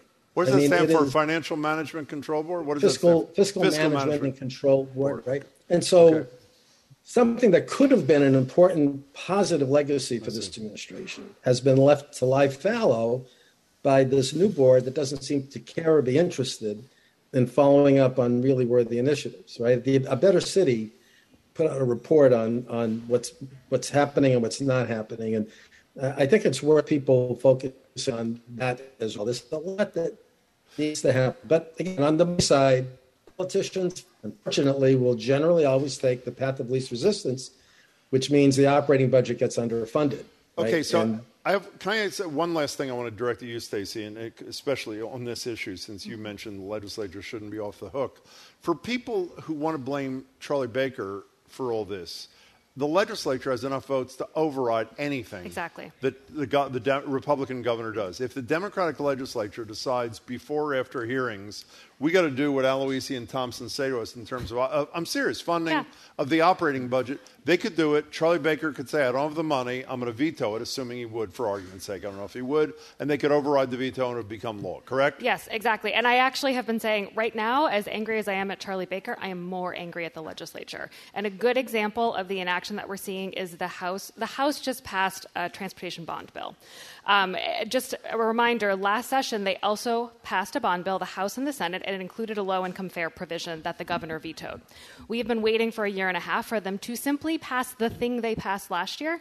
They not only did not include it in this year's bond bill, when Adrian Madero added an amendment, they rejected. He's a state rep. They rejected the amendment. East Boston. So what we are seeing is that they have actually moved something forward that is less progressive. They've taken a step back. Why? I don't know. I think we need to ask them, right? So we're now leaving it to the Senate to hopefully pick up the pieces and add something for low-income riders. But this is something that the legislature should do, must do. Our essential riders are still on this service. The service still sucks and is getting worse, and they can't afford to get on the train. And the legislature isn't doing even the tiniest thing for riders right now. And they have the power to override that veto. So I think it's one example, and I know it doesn't feel connected to safety, but it is demonstrative of a larger issue where they have the power and they're not using it. All right, should we take a look? I want to echo that. I just don't want anybody to think Stacey is alone in thinking that the legislature is fully and wholly a part of the problem here, and they need to change that. Right, for a little sorbet to this conversation, we'll depart for a second to talk about open streets. Oh, great. Get people off the subway, the not moving subway, out onto the streets. We were reminded of this just around the corner here from the Boston Public Library, where there was an experiment to close down Dartmouth Street and turn it into kind of like a European-style pavilion. And it was great, with by the art way. and Great. food. Yep. And so it's coming up again. Jamaica Plain is the next spot this coming Sunday, I believe. Center Street and JP. Yes. So, August 6th, Blue Hill Ave in Roxbury. Saturday, September 24th, Dot Ave. And by the way, it used to be just Newbury Street for the last few years, but they're going out to the neighborhoods. So how's this? Are we still considering this a pilot or an experiment? How is it going so far? I think that this is classically the kind of pilot that's just going to become permanent, right? There is an overwhelming amount of excitement. I live in Jamaica Plain. I will be out all day Sunday and encourage people to join us. You can walk or bike there. You could take transit, but you can walk or bike.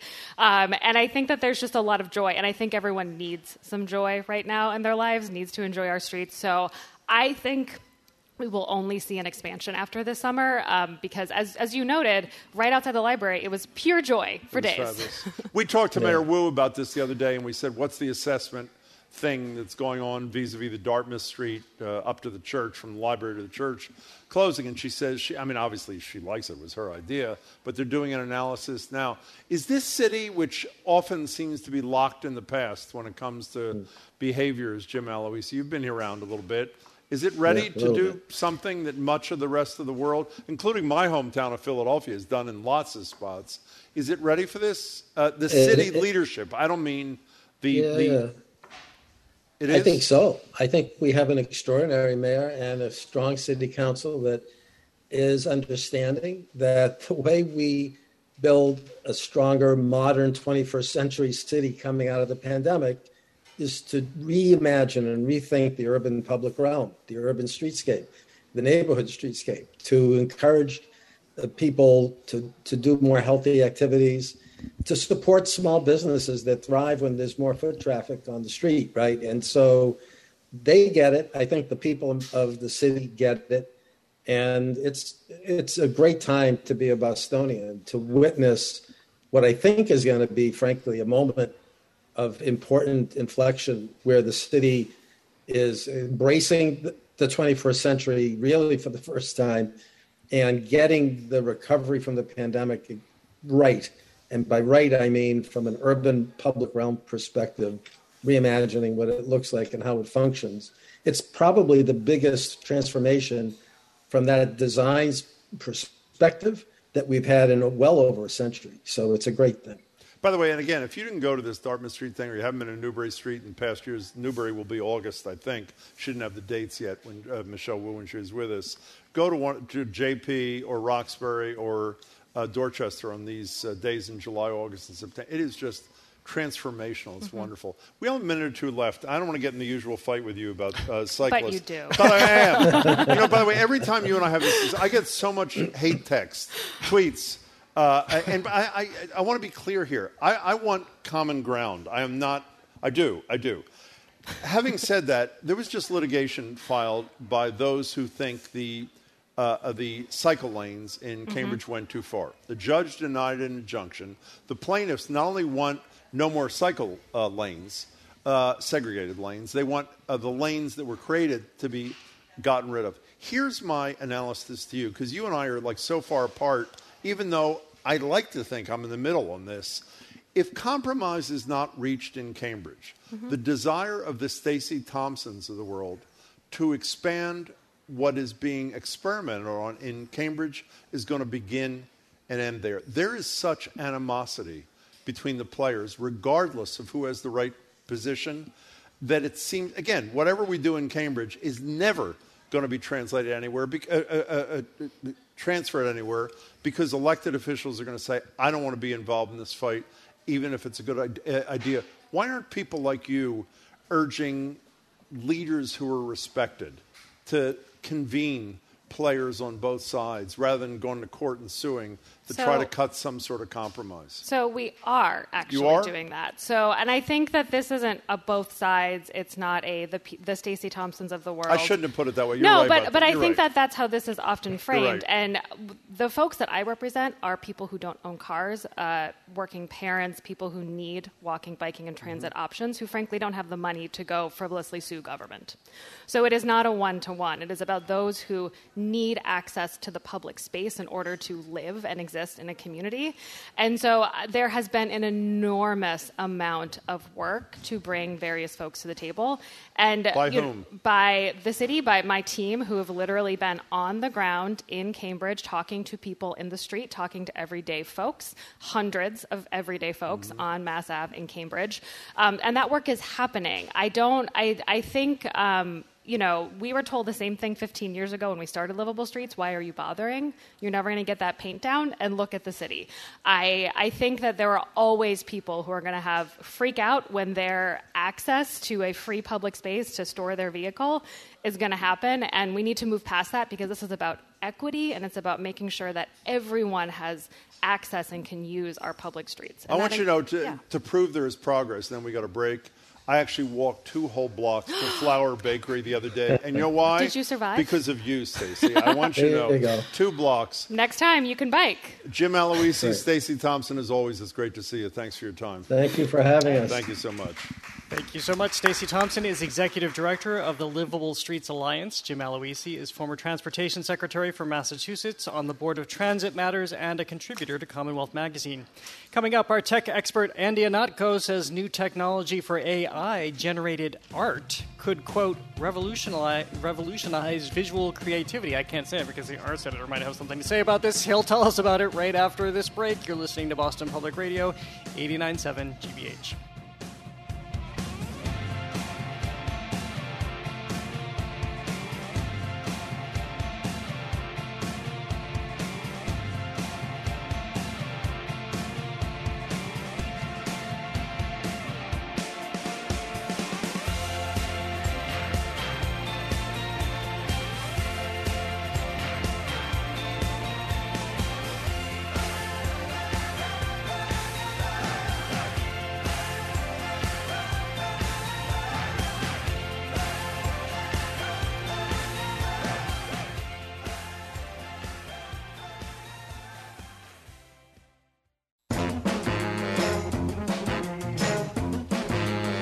Welcome back to Boston Public Radio. Jim Braude, Jared Bowen sitting in for Marjorie. She's back Monday. We're live at the Boston Public Library. Before we start, by the way, we're about 30-plus minutes away from some fabulous music. If you're not here, I would go out of my way if I were you and join us for the last half hour of the show. And secondly, just to bring you up to speed, when former federal judge Nancy Gertner was here with us at 11:30, that was when Joe Biden was expected to sign the executive order, doing as much as he could, according to him, by executive order to protect a right to reproductive freedom in this country. He didn't take to the podium until about noon. But here is sort of the centerpiece of what he had to say, describing the executive order he was about to sign. I'm signing this important executive order. I'm asking the Justice Department that, much like they did in the civil rights era, to do something, do everything in their power to protect these women seeking to invoke their rights.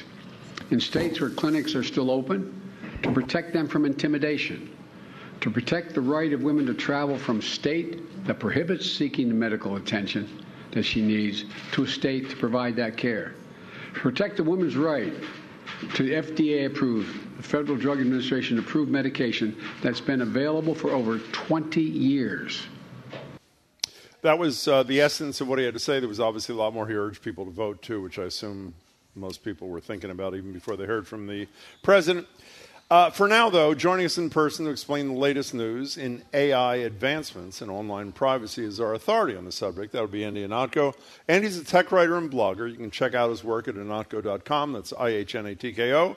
Or follow him on Twitter at Anatko. And I don't think we've seen him in person in about 4 or 5 years. It is great to see you, Andy. How are you? So great. I'm so happy to be here. I just wish that the MBTA hadn't changed the commuter rail schedule so they have to get up an extra hour and a half early. That's usually a very expensive hour and a half for some Perfect timing for that comment. Andy, it's great to see you. Great to be here. Great to be with you, Andy. Actually, that was a perfect segue, what we just heard from the president, into something we want to ask you about, which is location data probably matters now more than ever because of the way that women can be traced for visiting reproductive centers. And going forward, as we know, things are shifting dramatically about where they can go and how there might be condemnation later, or there could be criminal liability there.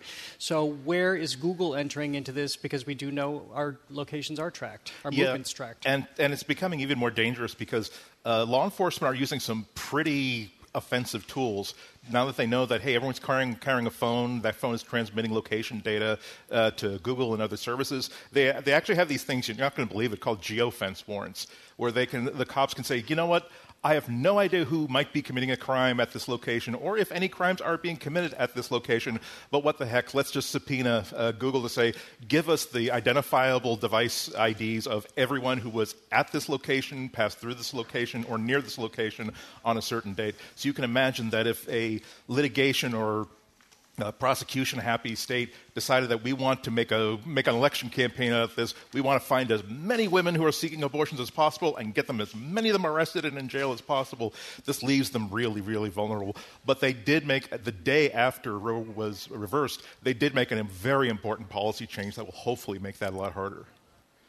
And so what should we be mindful of, first of all, and how quickly do they erase that data? I mean, what do we have to be aware of? What they decided to do is that obviously they do track you wherever you go. However, they announced that in the coming weeks they're going to be adjusting all of their policies so that if any Google user or any Google track person visits a location that Google knows is a place where you might want extra privacy, it will automatically be deleted, that data, within a short interval of time. And it's not only abortion clinics, but it's also fertility centers, counseling centers, domestic violence shelters, addiction treatment, even cosmetic surgery clinics, where you don't want people to be able to, in a duck hunt, find out something that is very, very personal and private. So they can't avoid collecting it, but the point is that they will delete it so that even if the cops do subpoena them, and they're very good at fighting subpoenas, they're forced to hand over data, this data will not be included because they will not have it. Does delete really mean delete? I mean, what's a good example? When they were talking about seizing the phone of the former Justice Department lawyer, I think this is the case, a couple of weeks ago, which they actually did. One of the things that an FBI official said on CNN, what's the value of doing it there as opposed to through the phone company or the company through which they get their service, is the ability to access deleted texts and things is immense, said the expert. So back to my question, what does delete mean in real terms? In Google's terms, it simply means that the data that a police investigation would try to subpoena from them does not exist, so they are gone forever. There's a little bit of weasel language in there, but if they were trying to be deceptive about actually having data they could share with the police, that would be pretty evil of them, so I don't believe so. But you do have a really good point. This doesn't solve the problem. It just plugs one hole in the sieve. For instance, there's been a lot of discussion about a lot of women who use health apps that track their periods. And a couple of reporters that I know who are women did a really exhaustive investigation of the privacy policies of a lot of these apps, and they concluded that there just are no apps where a police action could not simply subpoena information to find out, well, what was your self-recorded cycle like during this period. Apple Health is the closest. Because Apple is paramount security, paramount privacy. But even there, you have to know how this stuff works and know that, gee, if I'm having my phone backed up to iCloud, suddenly all that stuff is unencrypted and in the open. And so a subpoena could reveal that information. It's really tricky. You've just made me realize that we're talking about Google here, but are there just myriad organizations that are collecting our location data? So Google may shut it down, but you can be tracked anywhere else? Imagine a really, really virulent prosecutor. Or even a private group that really wants to stick it to people that they don't like. There's nothing stopping them from parking a van with an automated license plate scanner on a public street. Well, we'll automatically record every license plate that visits or comes through a certain location, and then that becomes their data. There are also data collection companies that for a couple of $100 will sell you location data on pretty much everybody, because it's not just Apple, it's not just Google. I do believe that they try very, very hard to make their products useful without collecting more information than they absolutely need to do. But it's all these little, tiny, weaselly companies that are harvesting data from apps. It's just terrible. So what's the stop? I don't want to belabor this, but what's the stop Governor Abbott, for example, from the state of Texas directly contracting with what you just called these little Weasley companies and hire one little Weasley company at whatever key checkpoints there are, pay them with state funds, and collect the data, and then turn it over to prosecutors? Nothing. And it's even worse than you think, because when you're talking about getting data from Apple and Google, they have to have a court order. They have to come to a judge and say, yes, we're demanding this data. And there are rules for that kind of data. However, there's nothing preventing cops, the FBI, anybody from simply buying data that's available on the open market. They don't need a warrant. They don't need to prove that there's a reason for it. This is the Wild West of United States policy about data privacy. There is none.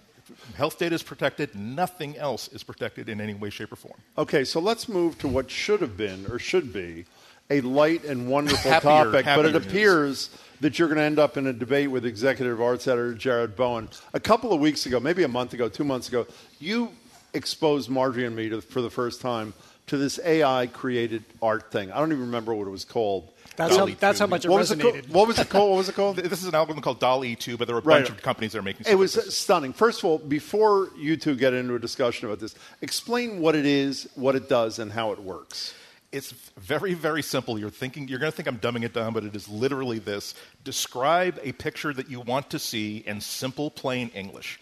This artificial intelligence system and this machine learning app will make a brand new picture that conforms to that description. And it's not like it's going to be doing Google image search and say, well, he wanted a horse. Here's a picture of a horse. Great, we'll cut out the horse.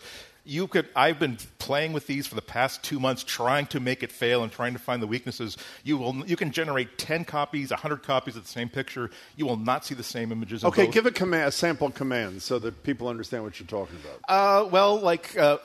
Okay, I'll give you one using this really cool free version that just hit. I was testing it by saying, I want to see a portrait of a young woman wearing virtual reality glasses in the style of one of my favorite artists, Egon Schiele.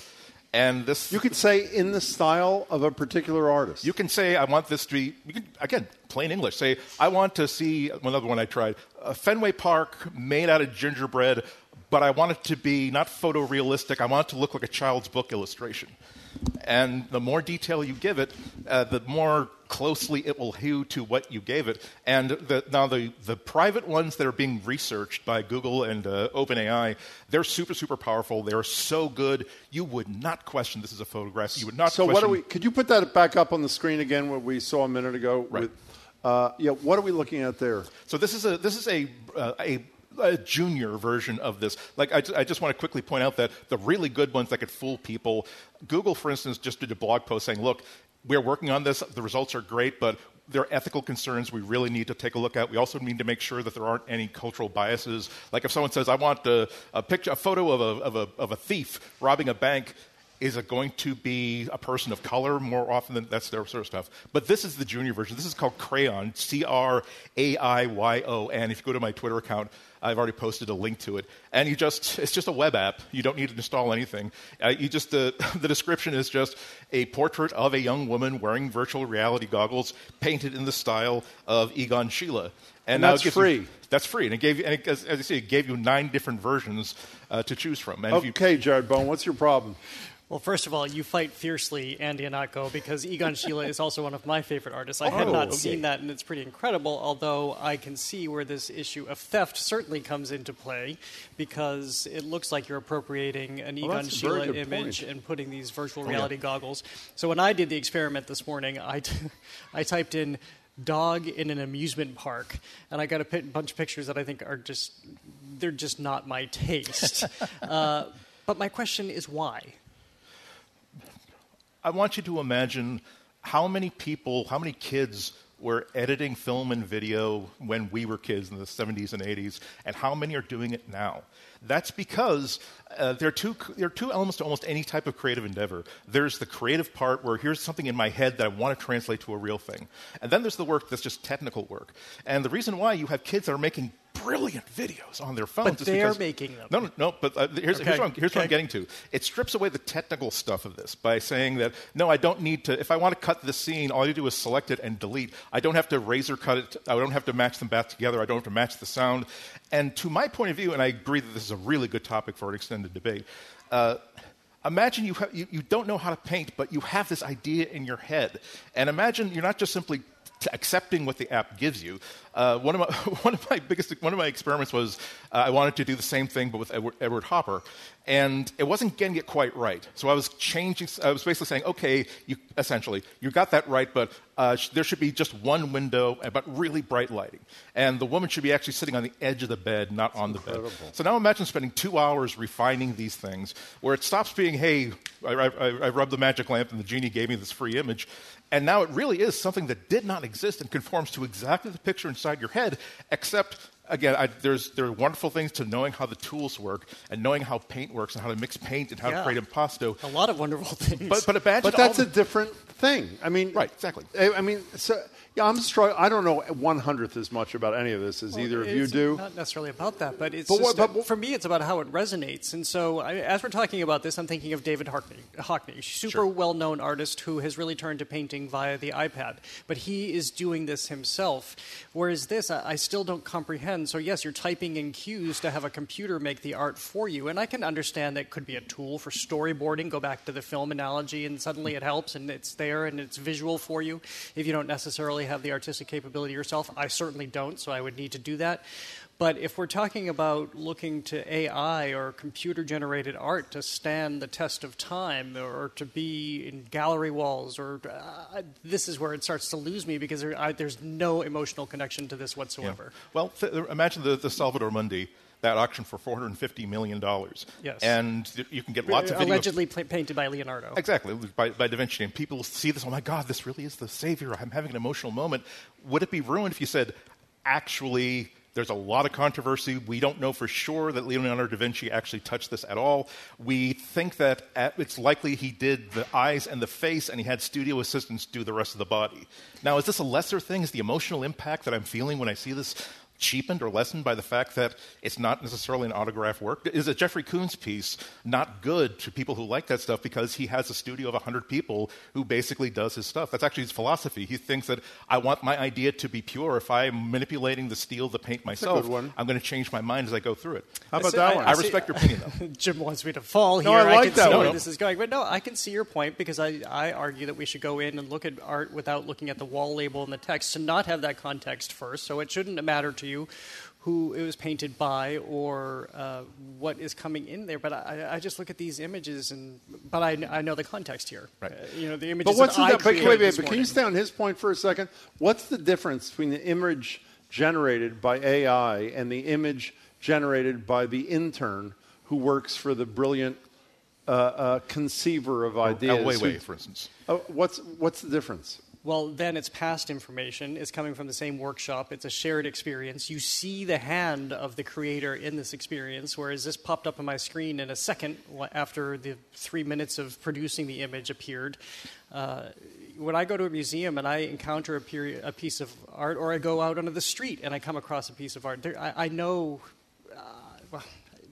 you're going back to the context. I completely understand what you're saying, but I think it just ruins it for me to understand that this came from software, which is so cold and chilling. By the way, this is the guy who yesterday, this is Jared, if you were listening, this is the guy with Christopher Muther from the Globe, who is reveling in the fact that there were $175 million avatars of ABBA, and their 4 members created for a show in London. But isn't the hand of the artists there because they created? Well, the hand of the artist, Andy Ihnatko, is there. I'm serious. Is there too? It came out of his head. But it's there. He just didn't do the execution. I just feel it's different. I want to ask you. I'm not baiting you. I'm asking. Bait him, please. I can take it. I'm not good at this. How do you feel about Jackson Pollock's splatter art? Where he doesn't know he knows vaguely where it's going to go, but it's gravity and the physics of liquids that actually makes the image. That's not his creation. He doesn't have a lot of control over it. You would say that even the lack of control he gave to the process is part of the vibrance of the motion of these images. But I would argue that he very much knew what he was doing. And there was full-on intent there. Okay. I grant there's full-on intent here, too, but For me, the distinction is knowing the context. And knowing what's the name of the guy that makes the glass sculptures that hang from the ceiling? Dale He's Chihuly. out of Seattle. Dale Chihuly. Yeah, I was there. I was at the thing in Seattle. Exactly like this artist. He has all these kids. I don't mean to disparage the kids working for him. He comes up with a concept, and they do the sculpting. And a lot of the Renaissance paintings we look at, it's the same thing. It is? Absolutely. Oh. Yeah, exactly. It's the studios that put these. They're in the business of making and selling art. You have the one master who comes up with the ideas. He doesn't have time to make everything himself. I guess one of the biggest breaks, and this is where this continues to be interesting, is that I see the AI, the tool, as the extension of the hand of the creator. Just like again, if if one of the masters is painting through an iPad, he's never touched that image at all. He is letting layers of software between his fingertip or an Apple Pencil and interpretive algorithms to figure out the swoosh that he's doing there. How should the software interpret how it goes? And he's free to say, no, that's no good. Undo. Let's do that again. Or he's free to say, you know what? I like the brush strokes that this other person has in his art. This is actually a commercial brush that I can install in this app. I'm going to spend $100 and get it because I want that tool. Just like there was a time when all oil painters mixed their own paint from pigment and oil, but then you could get tubes of art of paint. But look at how much time I promise I'll end after this. No, you can do this all day as far as I'm concerned. But look how much time you just spent describing that whole process versus the 10 seconds it took me to type in dog in an amusement park this morning. Okay, but if you're not happy with it, say I want the dog to be a little bit to the left. You can say no, I don't want the sky to be sunny. I want it to be overcast. And imagine that this isn't, like I said, this will only spend 3 minutes calculating. Why don't you guys take it outside? No, I'll wrap. I'm kidding. Wait a second. Before you do this, is this going to go up on the screen? Me at a hot bar? Is that someone created during the break, or can we not put this on the screen? That is Charles Dana, a woman wearing a Darth Vader helmet. No. I'm talking about me at a hot bar. One of our coworkers created this beautiful work of art.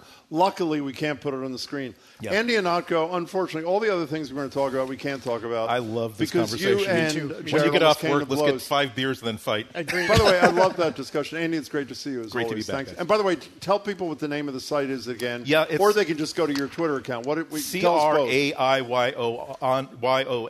But if you go to WGBH's site, you'll see my name spelled out correctly. That's also IHNATKO. Go on Twitter. I've already posted links to that and some of these images that you're seeing right now. Great to see you, Andy. Thanks for coming by. Really good to see you in the flesh. Even better, I think we can take it downstairs and have this conversation on stage at the Robb Lecture Center here.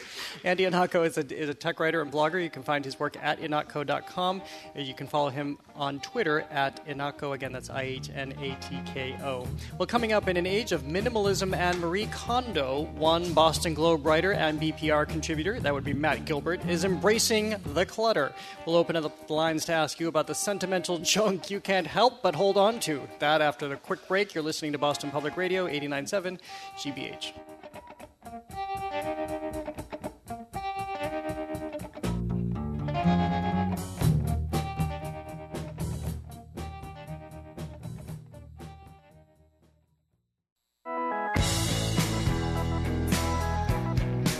Welcome back to Boston Public Radio. Jared Bowen sitting in for Marjorie. I'm Jim Bradley. We're live at the Boston Public Library. By the way, a ton of people, I didn't even invite it, texting.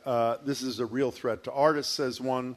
Would this way of, quote, creating be acceptable in writing a story, a song, or a poem? A lot of great issues, which we will continue with you, actually, down the line. In about 15 minutes or so, we're going to have some incredible music from 3 performers at this weekend's Fenway Porch Fest. But first, in a new column for The Globe, TV critic Matt Gilbert gets sentimental about the clutter he's amassed through the years. Movie ticket stubs, old books, homemade coffee mugs he made in grammar school, all collecting dust, but all sparking enough joy to justify keeping around. Sparking joy, of course, is the catchphrase from the legendary Marie Kondo, who built her career making the opposite case for living minimally wherever possible. We want to know if you can relate to Matt's love letter to clutter. Or you're more like Shirley Leung. You'll remember, who told us this week that the joy of filling a dumpster outside her house with crap from her house over Memorial Day weekend eclipsed the fun she had on the July 4th weekend. In his piece, Matt Gilbert writes, quote, these dumpster lovers preach with the vigor of those who found a higher path, almost cult-like in their insistence that purging is the only way to find peace in the present tense. We want to know, are you more of a Matt or more of a Shirley? And what joys has holding on to junk specifically brought to you. 877-301-8970. Call us or text us soon because, as I say, only going to spend about 15 minutes on this, and then we're going to turn to music to end our day. Which camp are you in? I can't remember. You got to be in the Marie Kondo, big time, right? Yeah, I mean, think of how passionate I was about art with Andy just now. Yeah. I have the total opposite amount of passion for stuff. Just get rid. I'm Team So Shirley. do you not buy get a stuff, or dumpster. you throw it out so that you're clutter-free? Well, I try not to buy too much, but I'm a big fan of throwing things out. Well, by the way, or recycling. When I first heard of Marie Kondo 4 or 5 years ago, I totally got into the concept. I've said on the air a million times, there is nothing quite as satisfying, I mean this, as filling a box with stuff that you have not touched. Papers, documents, books you haven't touched in years, and getting rid of it. Having said that, and I do some of that, and I would love to do more operationally, I think I end up in the Matt. I have far too much stuff, and it's really hard to part with it. Marie Kondo is, if you haven't used something, is it 6 months? I can't remember, whatever it is. Yeah. If it doesn't spark joy in it, get rid of it. For me, it's 45 seconds. Is that? Well, yeah. I literally am of the school. I'm not quite as extreme as Matt. I literally fall into the category of person who deludes myself into thinking, I mean this, my right hand is up. I haven't worn that jacket in 17 years, but I think I'm going to wear it this weekend. I know this will shock you. I didn't. Yeah. But I still have it. 877-301-8970. Two different approaches to clutter. The Matt Gilbert pro clutter position and the pro dumpster position of Shirley. She wouldn't let us put the photograph on air. Did you see the photograph? I did see the She photograph. has this huge dumpster outside her personal home with her husband and 2 kids, full to the brim with crap from their house. And unfortunately, you didn't get to see her as we did that day on Zoom. The joy in her face was just... I will come over to your house. I'll come over to your house and throw Well, out there are stuff. people... When we first did a Marie Kondo segment, I would say 3 or 4 years ago, people who were in the business, organizing closets, and I don't mean to minimize it, it's a huge and important thing, offered for free to actually do it. And I said yes on the air, which I meant, and then I got skittish, and I turned it down after the fact. Nancy and Merrimack, you're first on Boston Public Radio. Thank you for the call. Hi. Hi, Nancy. Nancy. Yeah, hi. I think I have a very interesting problem. We'll decide that. Go ahead. Anyway, my husband and I have spent most of our adult life rebuilding an 18th century house, and it's the house that's son of the first child born on the Mayflower, and we filled it full of beautiful handmade 18th century furniture.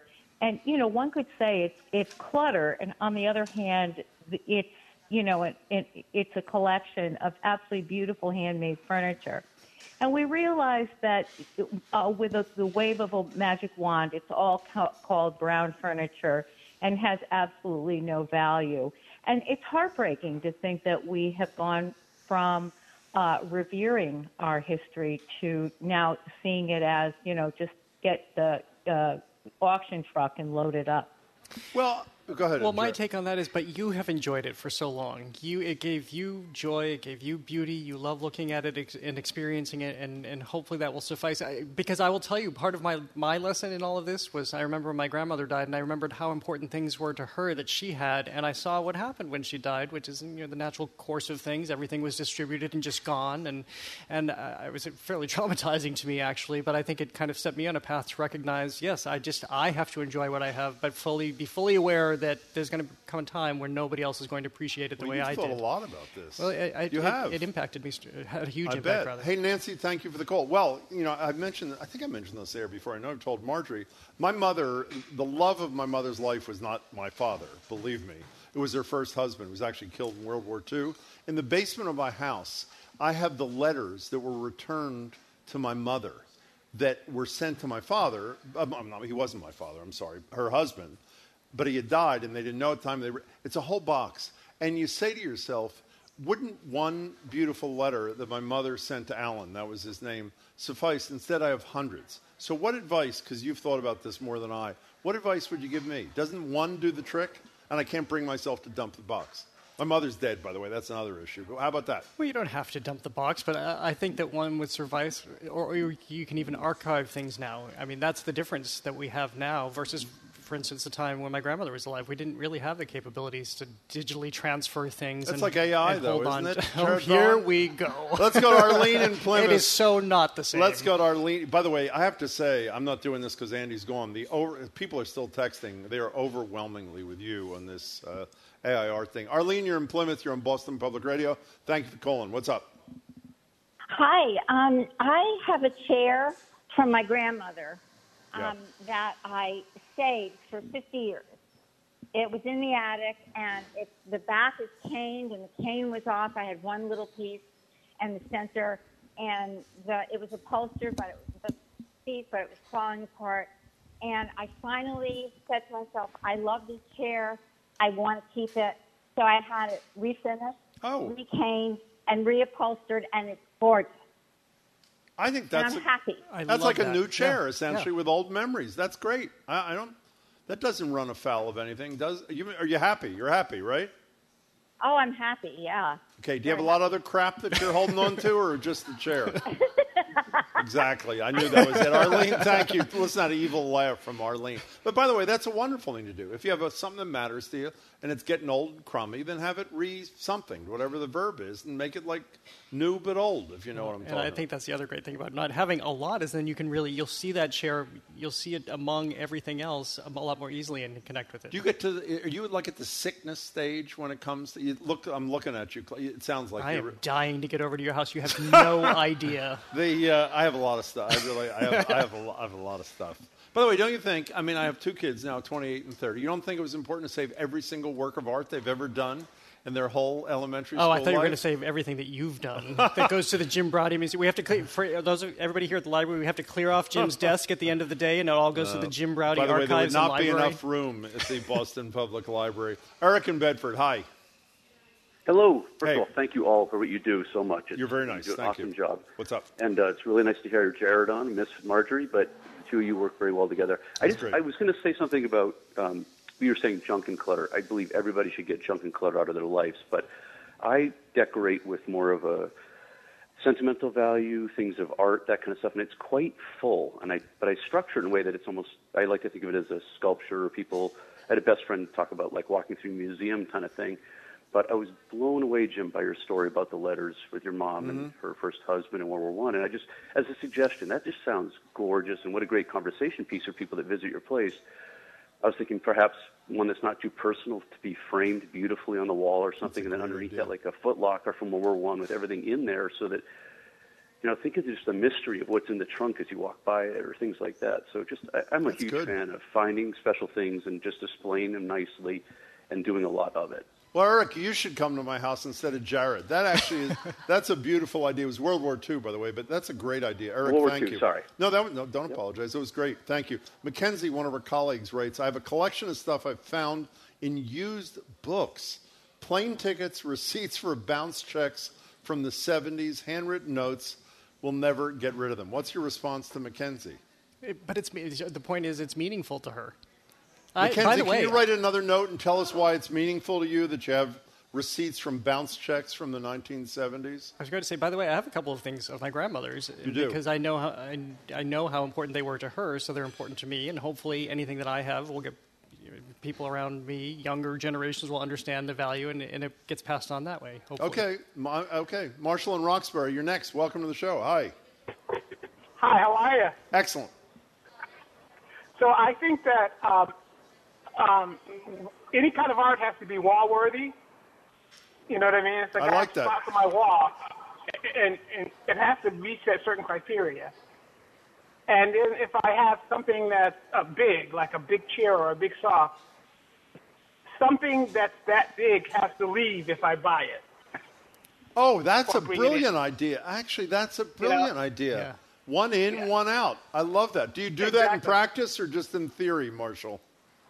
I do it in practice, except I have a couple of friends who keep giving me things in theory. Marshall, that's a great call. Thank you. That's actually a great way to live. I do that with clothes. What? I do that with clothes. You really do? Yep. This is rather anal, you know that? I mean, this is odd, don't you think? I do not think it's odd. Wait a second. You buy a jacket. You have really nice clothes, by the way. You buy a jacket and you get rid of a jacket? I do. I just made a trip to Goodwill the other day. I delivered 5 shirts to Goodwill because I had bought some new shirts. That's really unbelievable. We have time for one more. 877-301-8970. I can't believe you really inspired a generation with your debate there with Andy Ihnatko about what is art and what is not. Joel, you're going to finish things up, and then we move to music. Joel in a car, welcome. Hi. Hi, Joel. Hi, thanks for taking my call. Sure. I am literally in my truck coming from a home that my brother has a business cleaning out. Great. Estate sales, divorce sales, moving sales. I've got a truck full of Christmas ornaments I'm bringing to a church who's having a Christmas in July bazaar tomorrow. That's great. The amount of stuff we throw away that people have no interest in anymore, the personal mementos, it's incredible. Well, it's also great. Like you said, you went to Goodwill. You're putting all this stuff that somebody doesn't use or need anymore to good use. Joel, good for you. Thank you for your call. So what's the conclusion, do you think? The conclusion is I know when you're on vacation because I fill in for you. So that's when I'll go over to your house. Yeah. It'll be all beautiful when you come back. I bet it will. All right. That's Do all. my desk at GBH first, would you please? Thank I'm you. not going anywhere near that. Okay. That is all the time we have for that conversation. Live music is back next with players from this weekend's Fenway Porch Festival. Don't go away. You're listening to Boston Public Radio 89.7 GBH.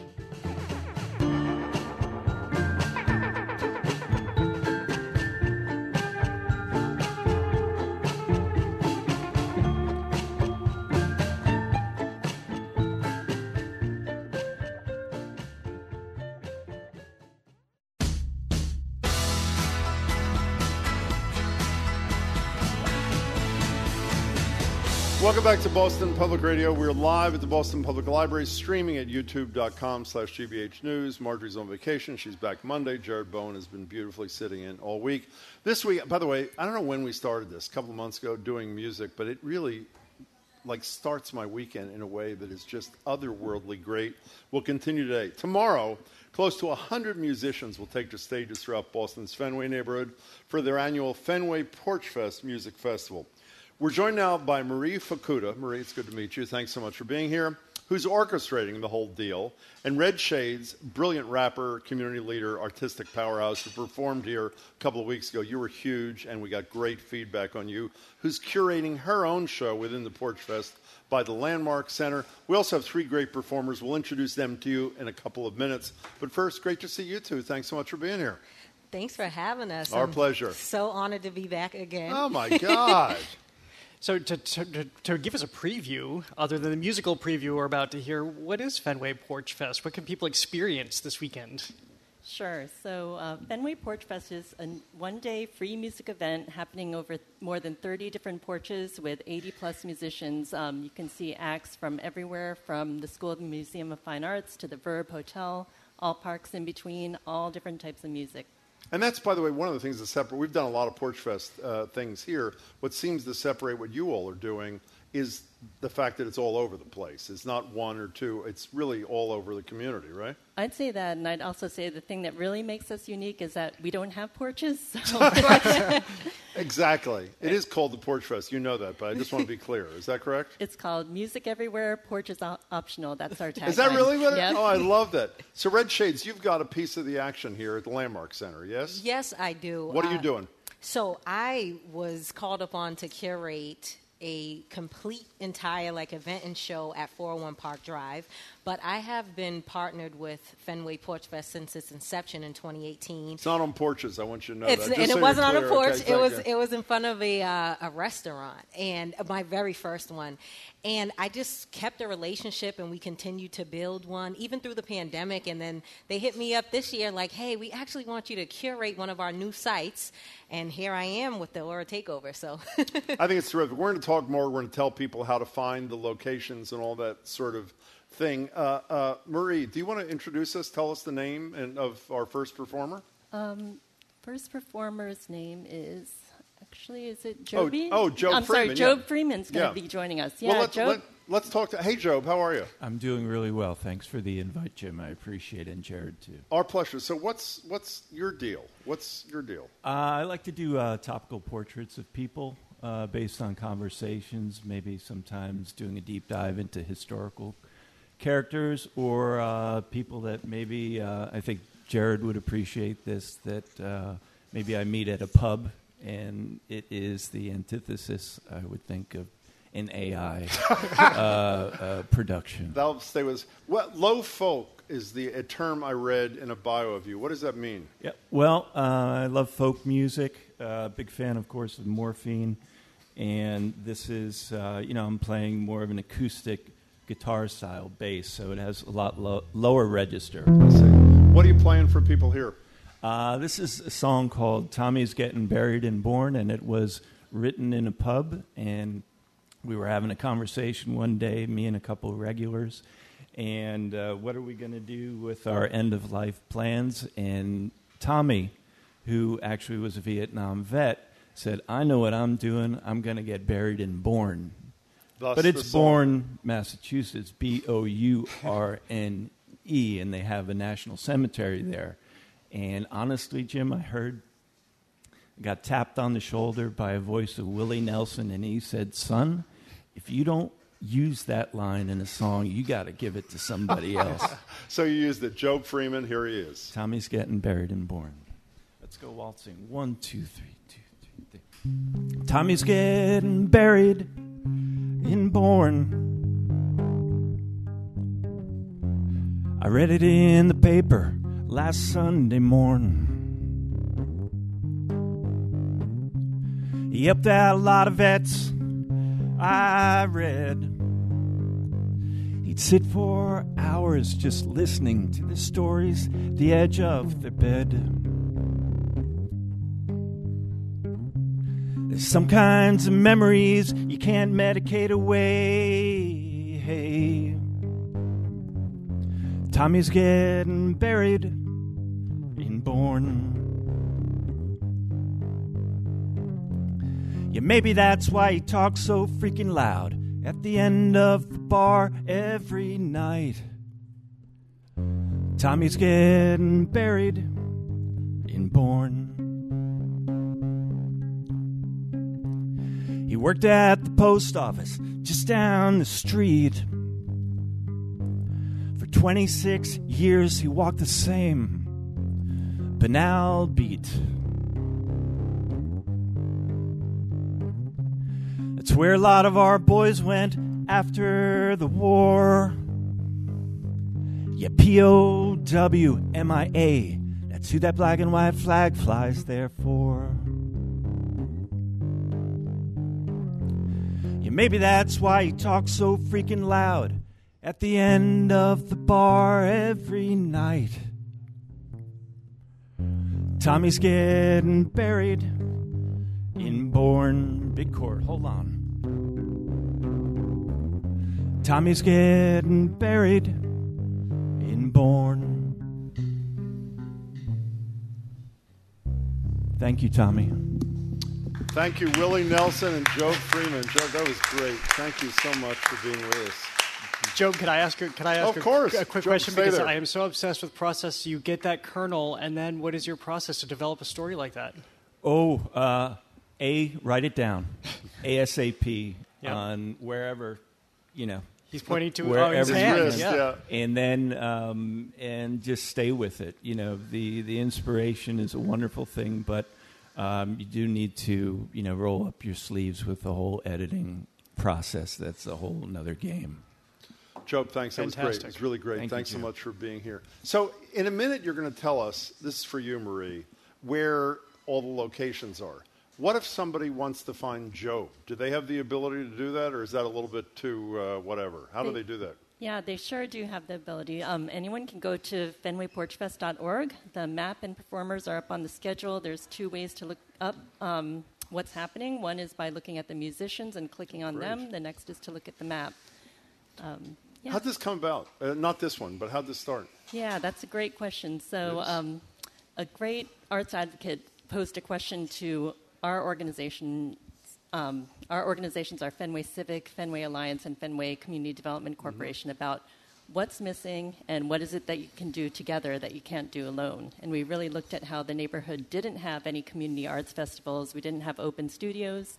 And we thought Porch Fest would be great. Mindy Freed from JP Porch Fest was a great advocate of bringing community together through the arts, and promoting artists, and that's what we wanted to do. That's great. So, Red, I would imagine that there's this magic here. First, people finding you hear this, and they make an appointment to do this weekend, and then people just walking down the street who find you. What is that like as a performer to kind of have this organic performance happen? Yeah, that's one of the reasons why I love Fenway Porch Fest in particular. In 2019, I remember I performed right in front of the Harp, and at first there were like about 5 people there, and, you know, we're audible like throughout the whole neighborhood so people could hear us. And my friends, actually, that didn't plan on coming, they were like grocery shopping, and they heard me, and they walked over, and before you knew it, the whole street was flooded with just like passerbys, like passer-goers, like, oh, what's going on? Like, because a lot of people didn't even know this was a thing. And like Marie said, it wasn't on an actual porch. So they were like, why are they just performing in the street? But this is awesome music. So it's great. You get new fans. You meet curators, volunteers. So it's just a great opportunity. Plus, the weather is going to be spectacular, so Yeah. I'm sure everybody's nervous about that in advance. Let's go to performer number 2. If I say your name is Mar Fios, how close am I going to be? Super close. No, well, how close was I really? Like really close. Like really close? Like really good. Well, you are Mar Fios. You're with Jose. Introduce Jose to us. You're a pianist. You're a accompanist. Yeah, I mean, Jose is one of my best friends. And we have been playing together a lot lately. And he's an amazing musician, also like Berkeley grad. We graduated from the same master's program at Berkeley. And You're from Barcelona, no? I am from Barcelona, and he is from Costa Rica. Oh, really? Yeah. And how'd you end up here? Well, by the way, Jose does not have a mic, or I'd asked him too. But Mar, how did you end up? How'd you end up in Boston? Because I came to do my undergrad at Berkeley. Oh, you did? And that happened like 6 years ago.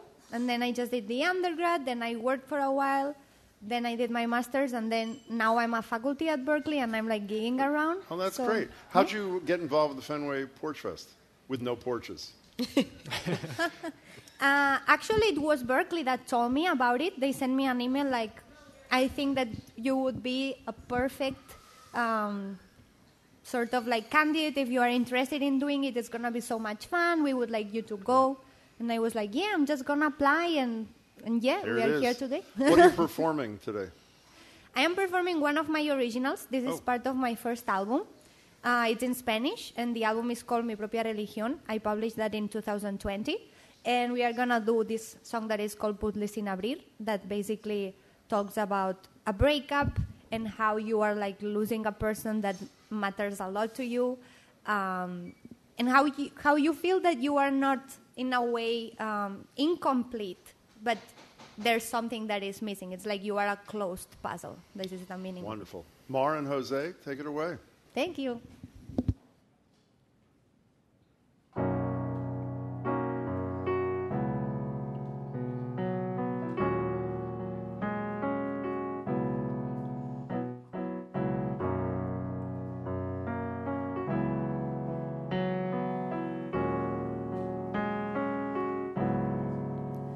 Y ahora vas y me dejas y ni sabes por qué. Y ahora vas y te alejas, aunque en el fondo sé que eso que sentimos no se esfuma sin más, y que eso que vivimos no se olvida jamás, porque tú te colaste hasta ser parte de mí. Sin ti algo falta, soy un puzzle sin abrir.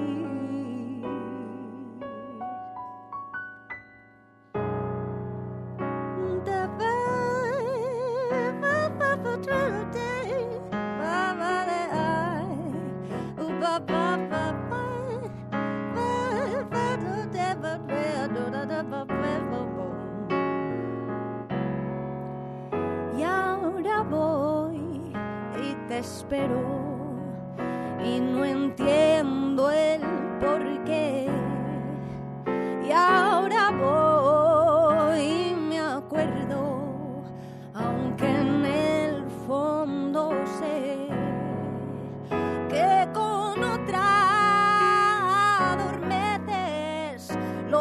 recuerdos que te di. Y aunque aún no lo entiendas, formo parte de ti, porque tú te colaste hasta ser parte de mí. Sin ti algo falta, soy un puzzle sin abrir, soy un poema inacabado, soy un libro aún guardado, una acuarela de marfil, una flor encadenada, un lucero que se apaga, soy un puzzle sin abrir. Ay, amor, si me faltas, soy un puzzle sin abrir. Ay, amor, si me faltas, soy un puzzle sin abrir. Termina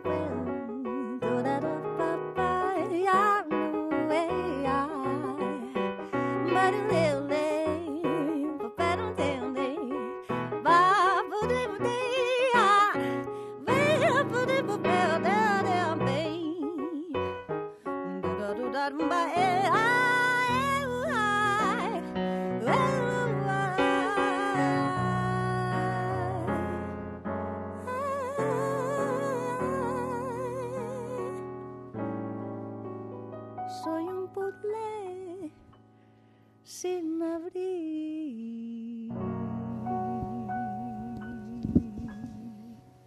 Wow, that's great. Mar Fayos, Jose, that was beautiful. Thank you both. That was a song about a breakup. Are you writing what you know? And if you are, what is it like to put a piece of you out publicly like that? I want to be very honest. It was really hard for me to put this song out there because I felt that I was kind of shouting to the world something that was very private to me. But after a while, I was like, that is what music is about. We need to do music that is authentic, and this is our way to express ourselves, and a lot of people may relate to that, and that's going to be That's why I don't do music. I don't want to tell anybody anything. You guys were fabulous. Thank you so much. Thank you. Really, that is unbelievable. And there are how many artists? We've heard 2. How many artists performing all the venues, Marie? So there's more than 80 artists, and I think the thing I just want to tack on to is that it's really the artists that are making this event. It's not about the organizers, and hearing this music today and this great talent. Red was one of the artists that I came onto my radar in 2016, and I was so happy when she joined us the first year. It's about them. Speaking of happy, look at you. You two are the happiest people I've seen in months. Are you not nervous about this thing, Red? No, I'm honored, actually. I'm excited, and I can't believe that, the relationship turned into what it's become. I had no idea I'd be, doing something of this magnitude. Why does this matter? I mean, it's huge fun, obviously. Just standing here and listening to these incredible artists, and there's another to go in a second. It's so huge, particularly at a time like this when everybody's so miserable about so many things. Why does this matter in the grand scheme of things, Red Shades? Because it embodies and it gets to show what community really is. It pushes a lot of artists to the forefront who otherwise wouldn't get an opportunity. Just think of how many people are going to discover so many new artists tomorrow in a really great part of the city, because Fenway, everybody's always there, and it's going to be hot out tomorrow. So I just think it's a great opportunity. And how many artists did you say? About 80 artists? About 80, yeah. So you hear every manner of music, I would imagine, every manner of performance. I mean, what's the range? How do you describe the range of what people experience? We've got everything from hip hop, jazz, hyper pop, neo funk, soul. We have a classical string orchestra and a petting zoo. We even have a youth circus troupe performing at Evans Way. Of course you do. Oh, Why I wouldn't love you? that. Now, are you holding those T-shirts because they're going to give them to us, or what are you doing here? I'm giving them to you, but I'm also saying this is a way to find out what's happening on the ground. Right, there it is. Okay. There will be volunteers wearing these bright yellow T-shirts, and they'll have brochures. They'll tell you what's happening where, and that's about it. You don't think you're misrepresenting by calling it Fenway Porch Fest? I mean, I'm obsessed with this now. No? No?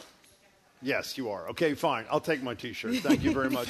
Now, Red Shades, Yes. the final performer, I believe, is from your venue. Is that correct? Yes. Who are we going to hear? We are going to hear International Show. But he goes by Show, is what I understand. Is that correct? Yeah, when you get to know him, he goes by Show. He does a lot of things. Do I know you well enough to call you Show or not? Yes, you do. I do? Yeah. We just met like an hour ago. I know we just met, but we feel like family. It feels We like do, we're family. actually. You know, speaking of the prior performer is from Barcelona. You lived in Russia for a while? Is that what it is? Yeah, actually, for the course of on and off for 3 years. Yeah. What were you doing there? I was doing music. I got signed to this independent label called Out Label, and they had me doing a lot of recording, songwriting, production, mixing, and mastering. So you know what we'll do? Here's the compromise. I'm going to call you International Show. Right. And then if you're good, I'll start calling you Show. Is that a Okay, deal? cool. That's the deal. What are you performing for us? I am going to be performing one of my singles called You'll Save Me. And I'm a Christian rap artist as well, hip-hop artist. And this story just really goes to something, a personal traumatic time in my life where I got into a car accident.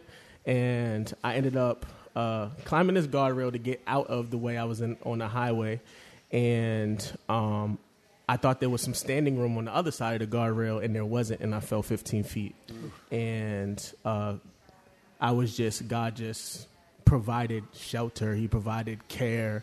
And I wasn't paralyzed. I wasn't hurt or anything like that. Obviously sore, and I was in, a brace for a little bit, but if it wasn't for the grace of God, I wouldn't be here today. So this is what this story is about. International Show. We're really excited to hear you perform. Thank you.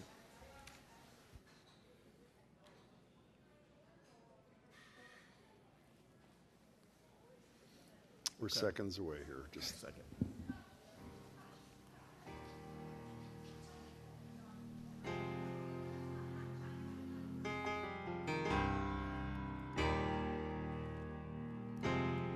Okay.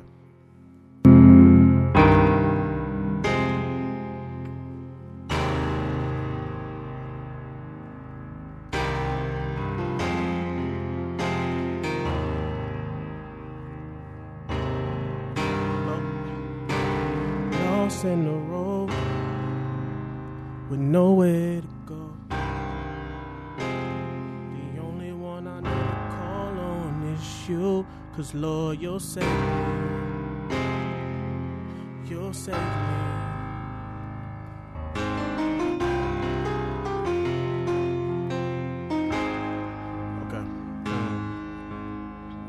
You the light in my path, yeah, I ain't even gotta ask. The reason why I do it fast, so you can cleanse all the bad. What I've been through these past years, you took the wheel, you shift the gears, but I never made it without you. I can never make it without. Pick me up out the darkness, it's literal, it's not a metaphor. I know your angels had a part in this, that's what my mama been praying for. Could have been so paralyzed, could have been dead in the ditch. Everywhere I'ma tell my story, look at what my God has did. Give me a second chance to go live this life. That's another chance to go get it right. I can hear you telling me it's alright. I just want to thank you, Lord, hands to the sky, yeah. Lost in the road with nowhere to go. The only one I know to call on is you, 'cause Lord, you'll save me. 'Cause Lord, you'll save me.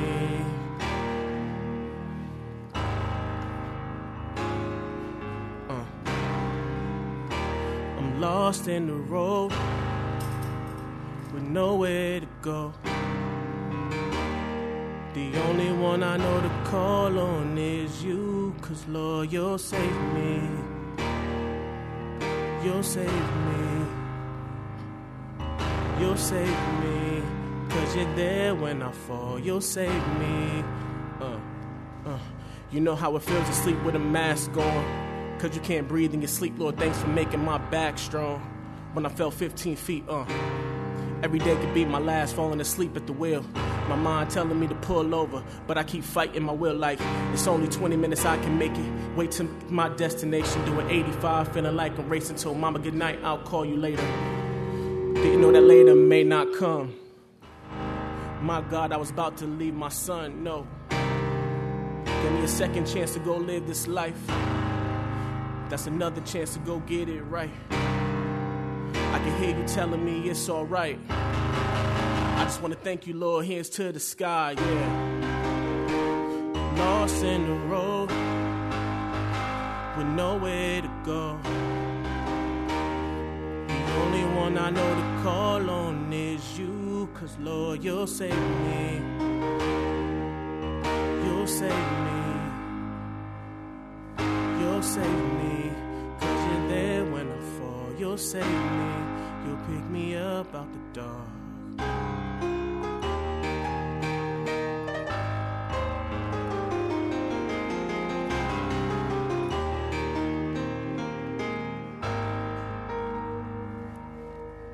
International show. Thank you so much. Appreciate it. Wow. And there's 77 more? Is that I mean, this is really... There might be a little over that because I'm bringing a lot. I bet you are. We got to thank you both. We really appreciate it. Marie Fukuda, Red Shades, thank you so much. And again, it's FenwayPorchFest.org to get all the information you need. It's great to see you both. Good luck this weekend. Jared, quickly, what are you doing on Open Studio? We'll talk to Boston's man of murals, one of my favorite people in the city, Rob Problack Gibbs. Great. If you go down to the Greenway, you see a giant mural. That's Rob's. We talk to him all about that mural. I speak with the contemporary artist Leslie Dill, who looks at some of America's visionary spirits in her newest exhibition, and an author who is author and illustrator and painter who is profoundly influenced by Maurice Sendak.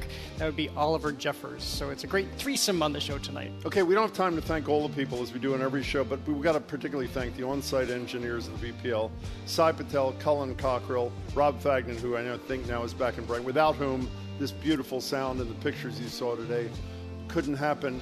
Congratulations to you two. If these three are any indication, Fenway Porch Fest is going to be great. Hope it's terrific. Jared, you've been absolutely wonderful this week. Thanks so much for being here. Thank you all for coming. Marjorie is back on Monday. Have a wonderful and safe weekend. And don't forget the Fenway Porch Fest. See you then. Bye.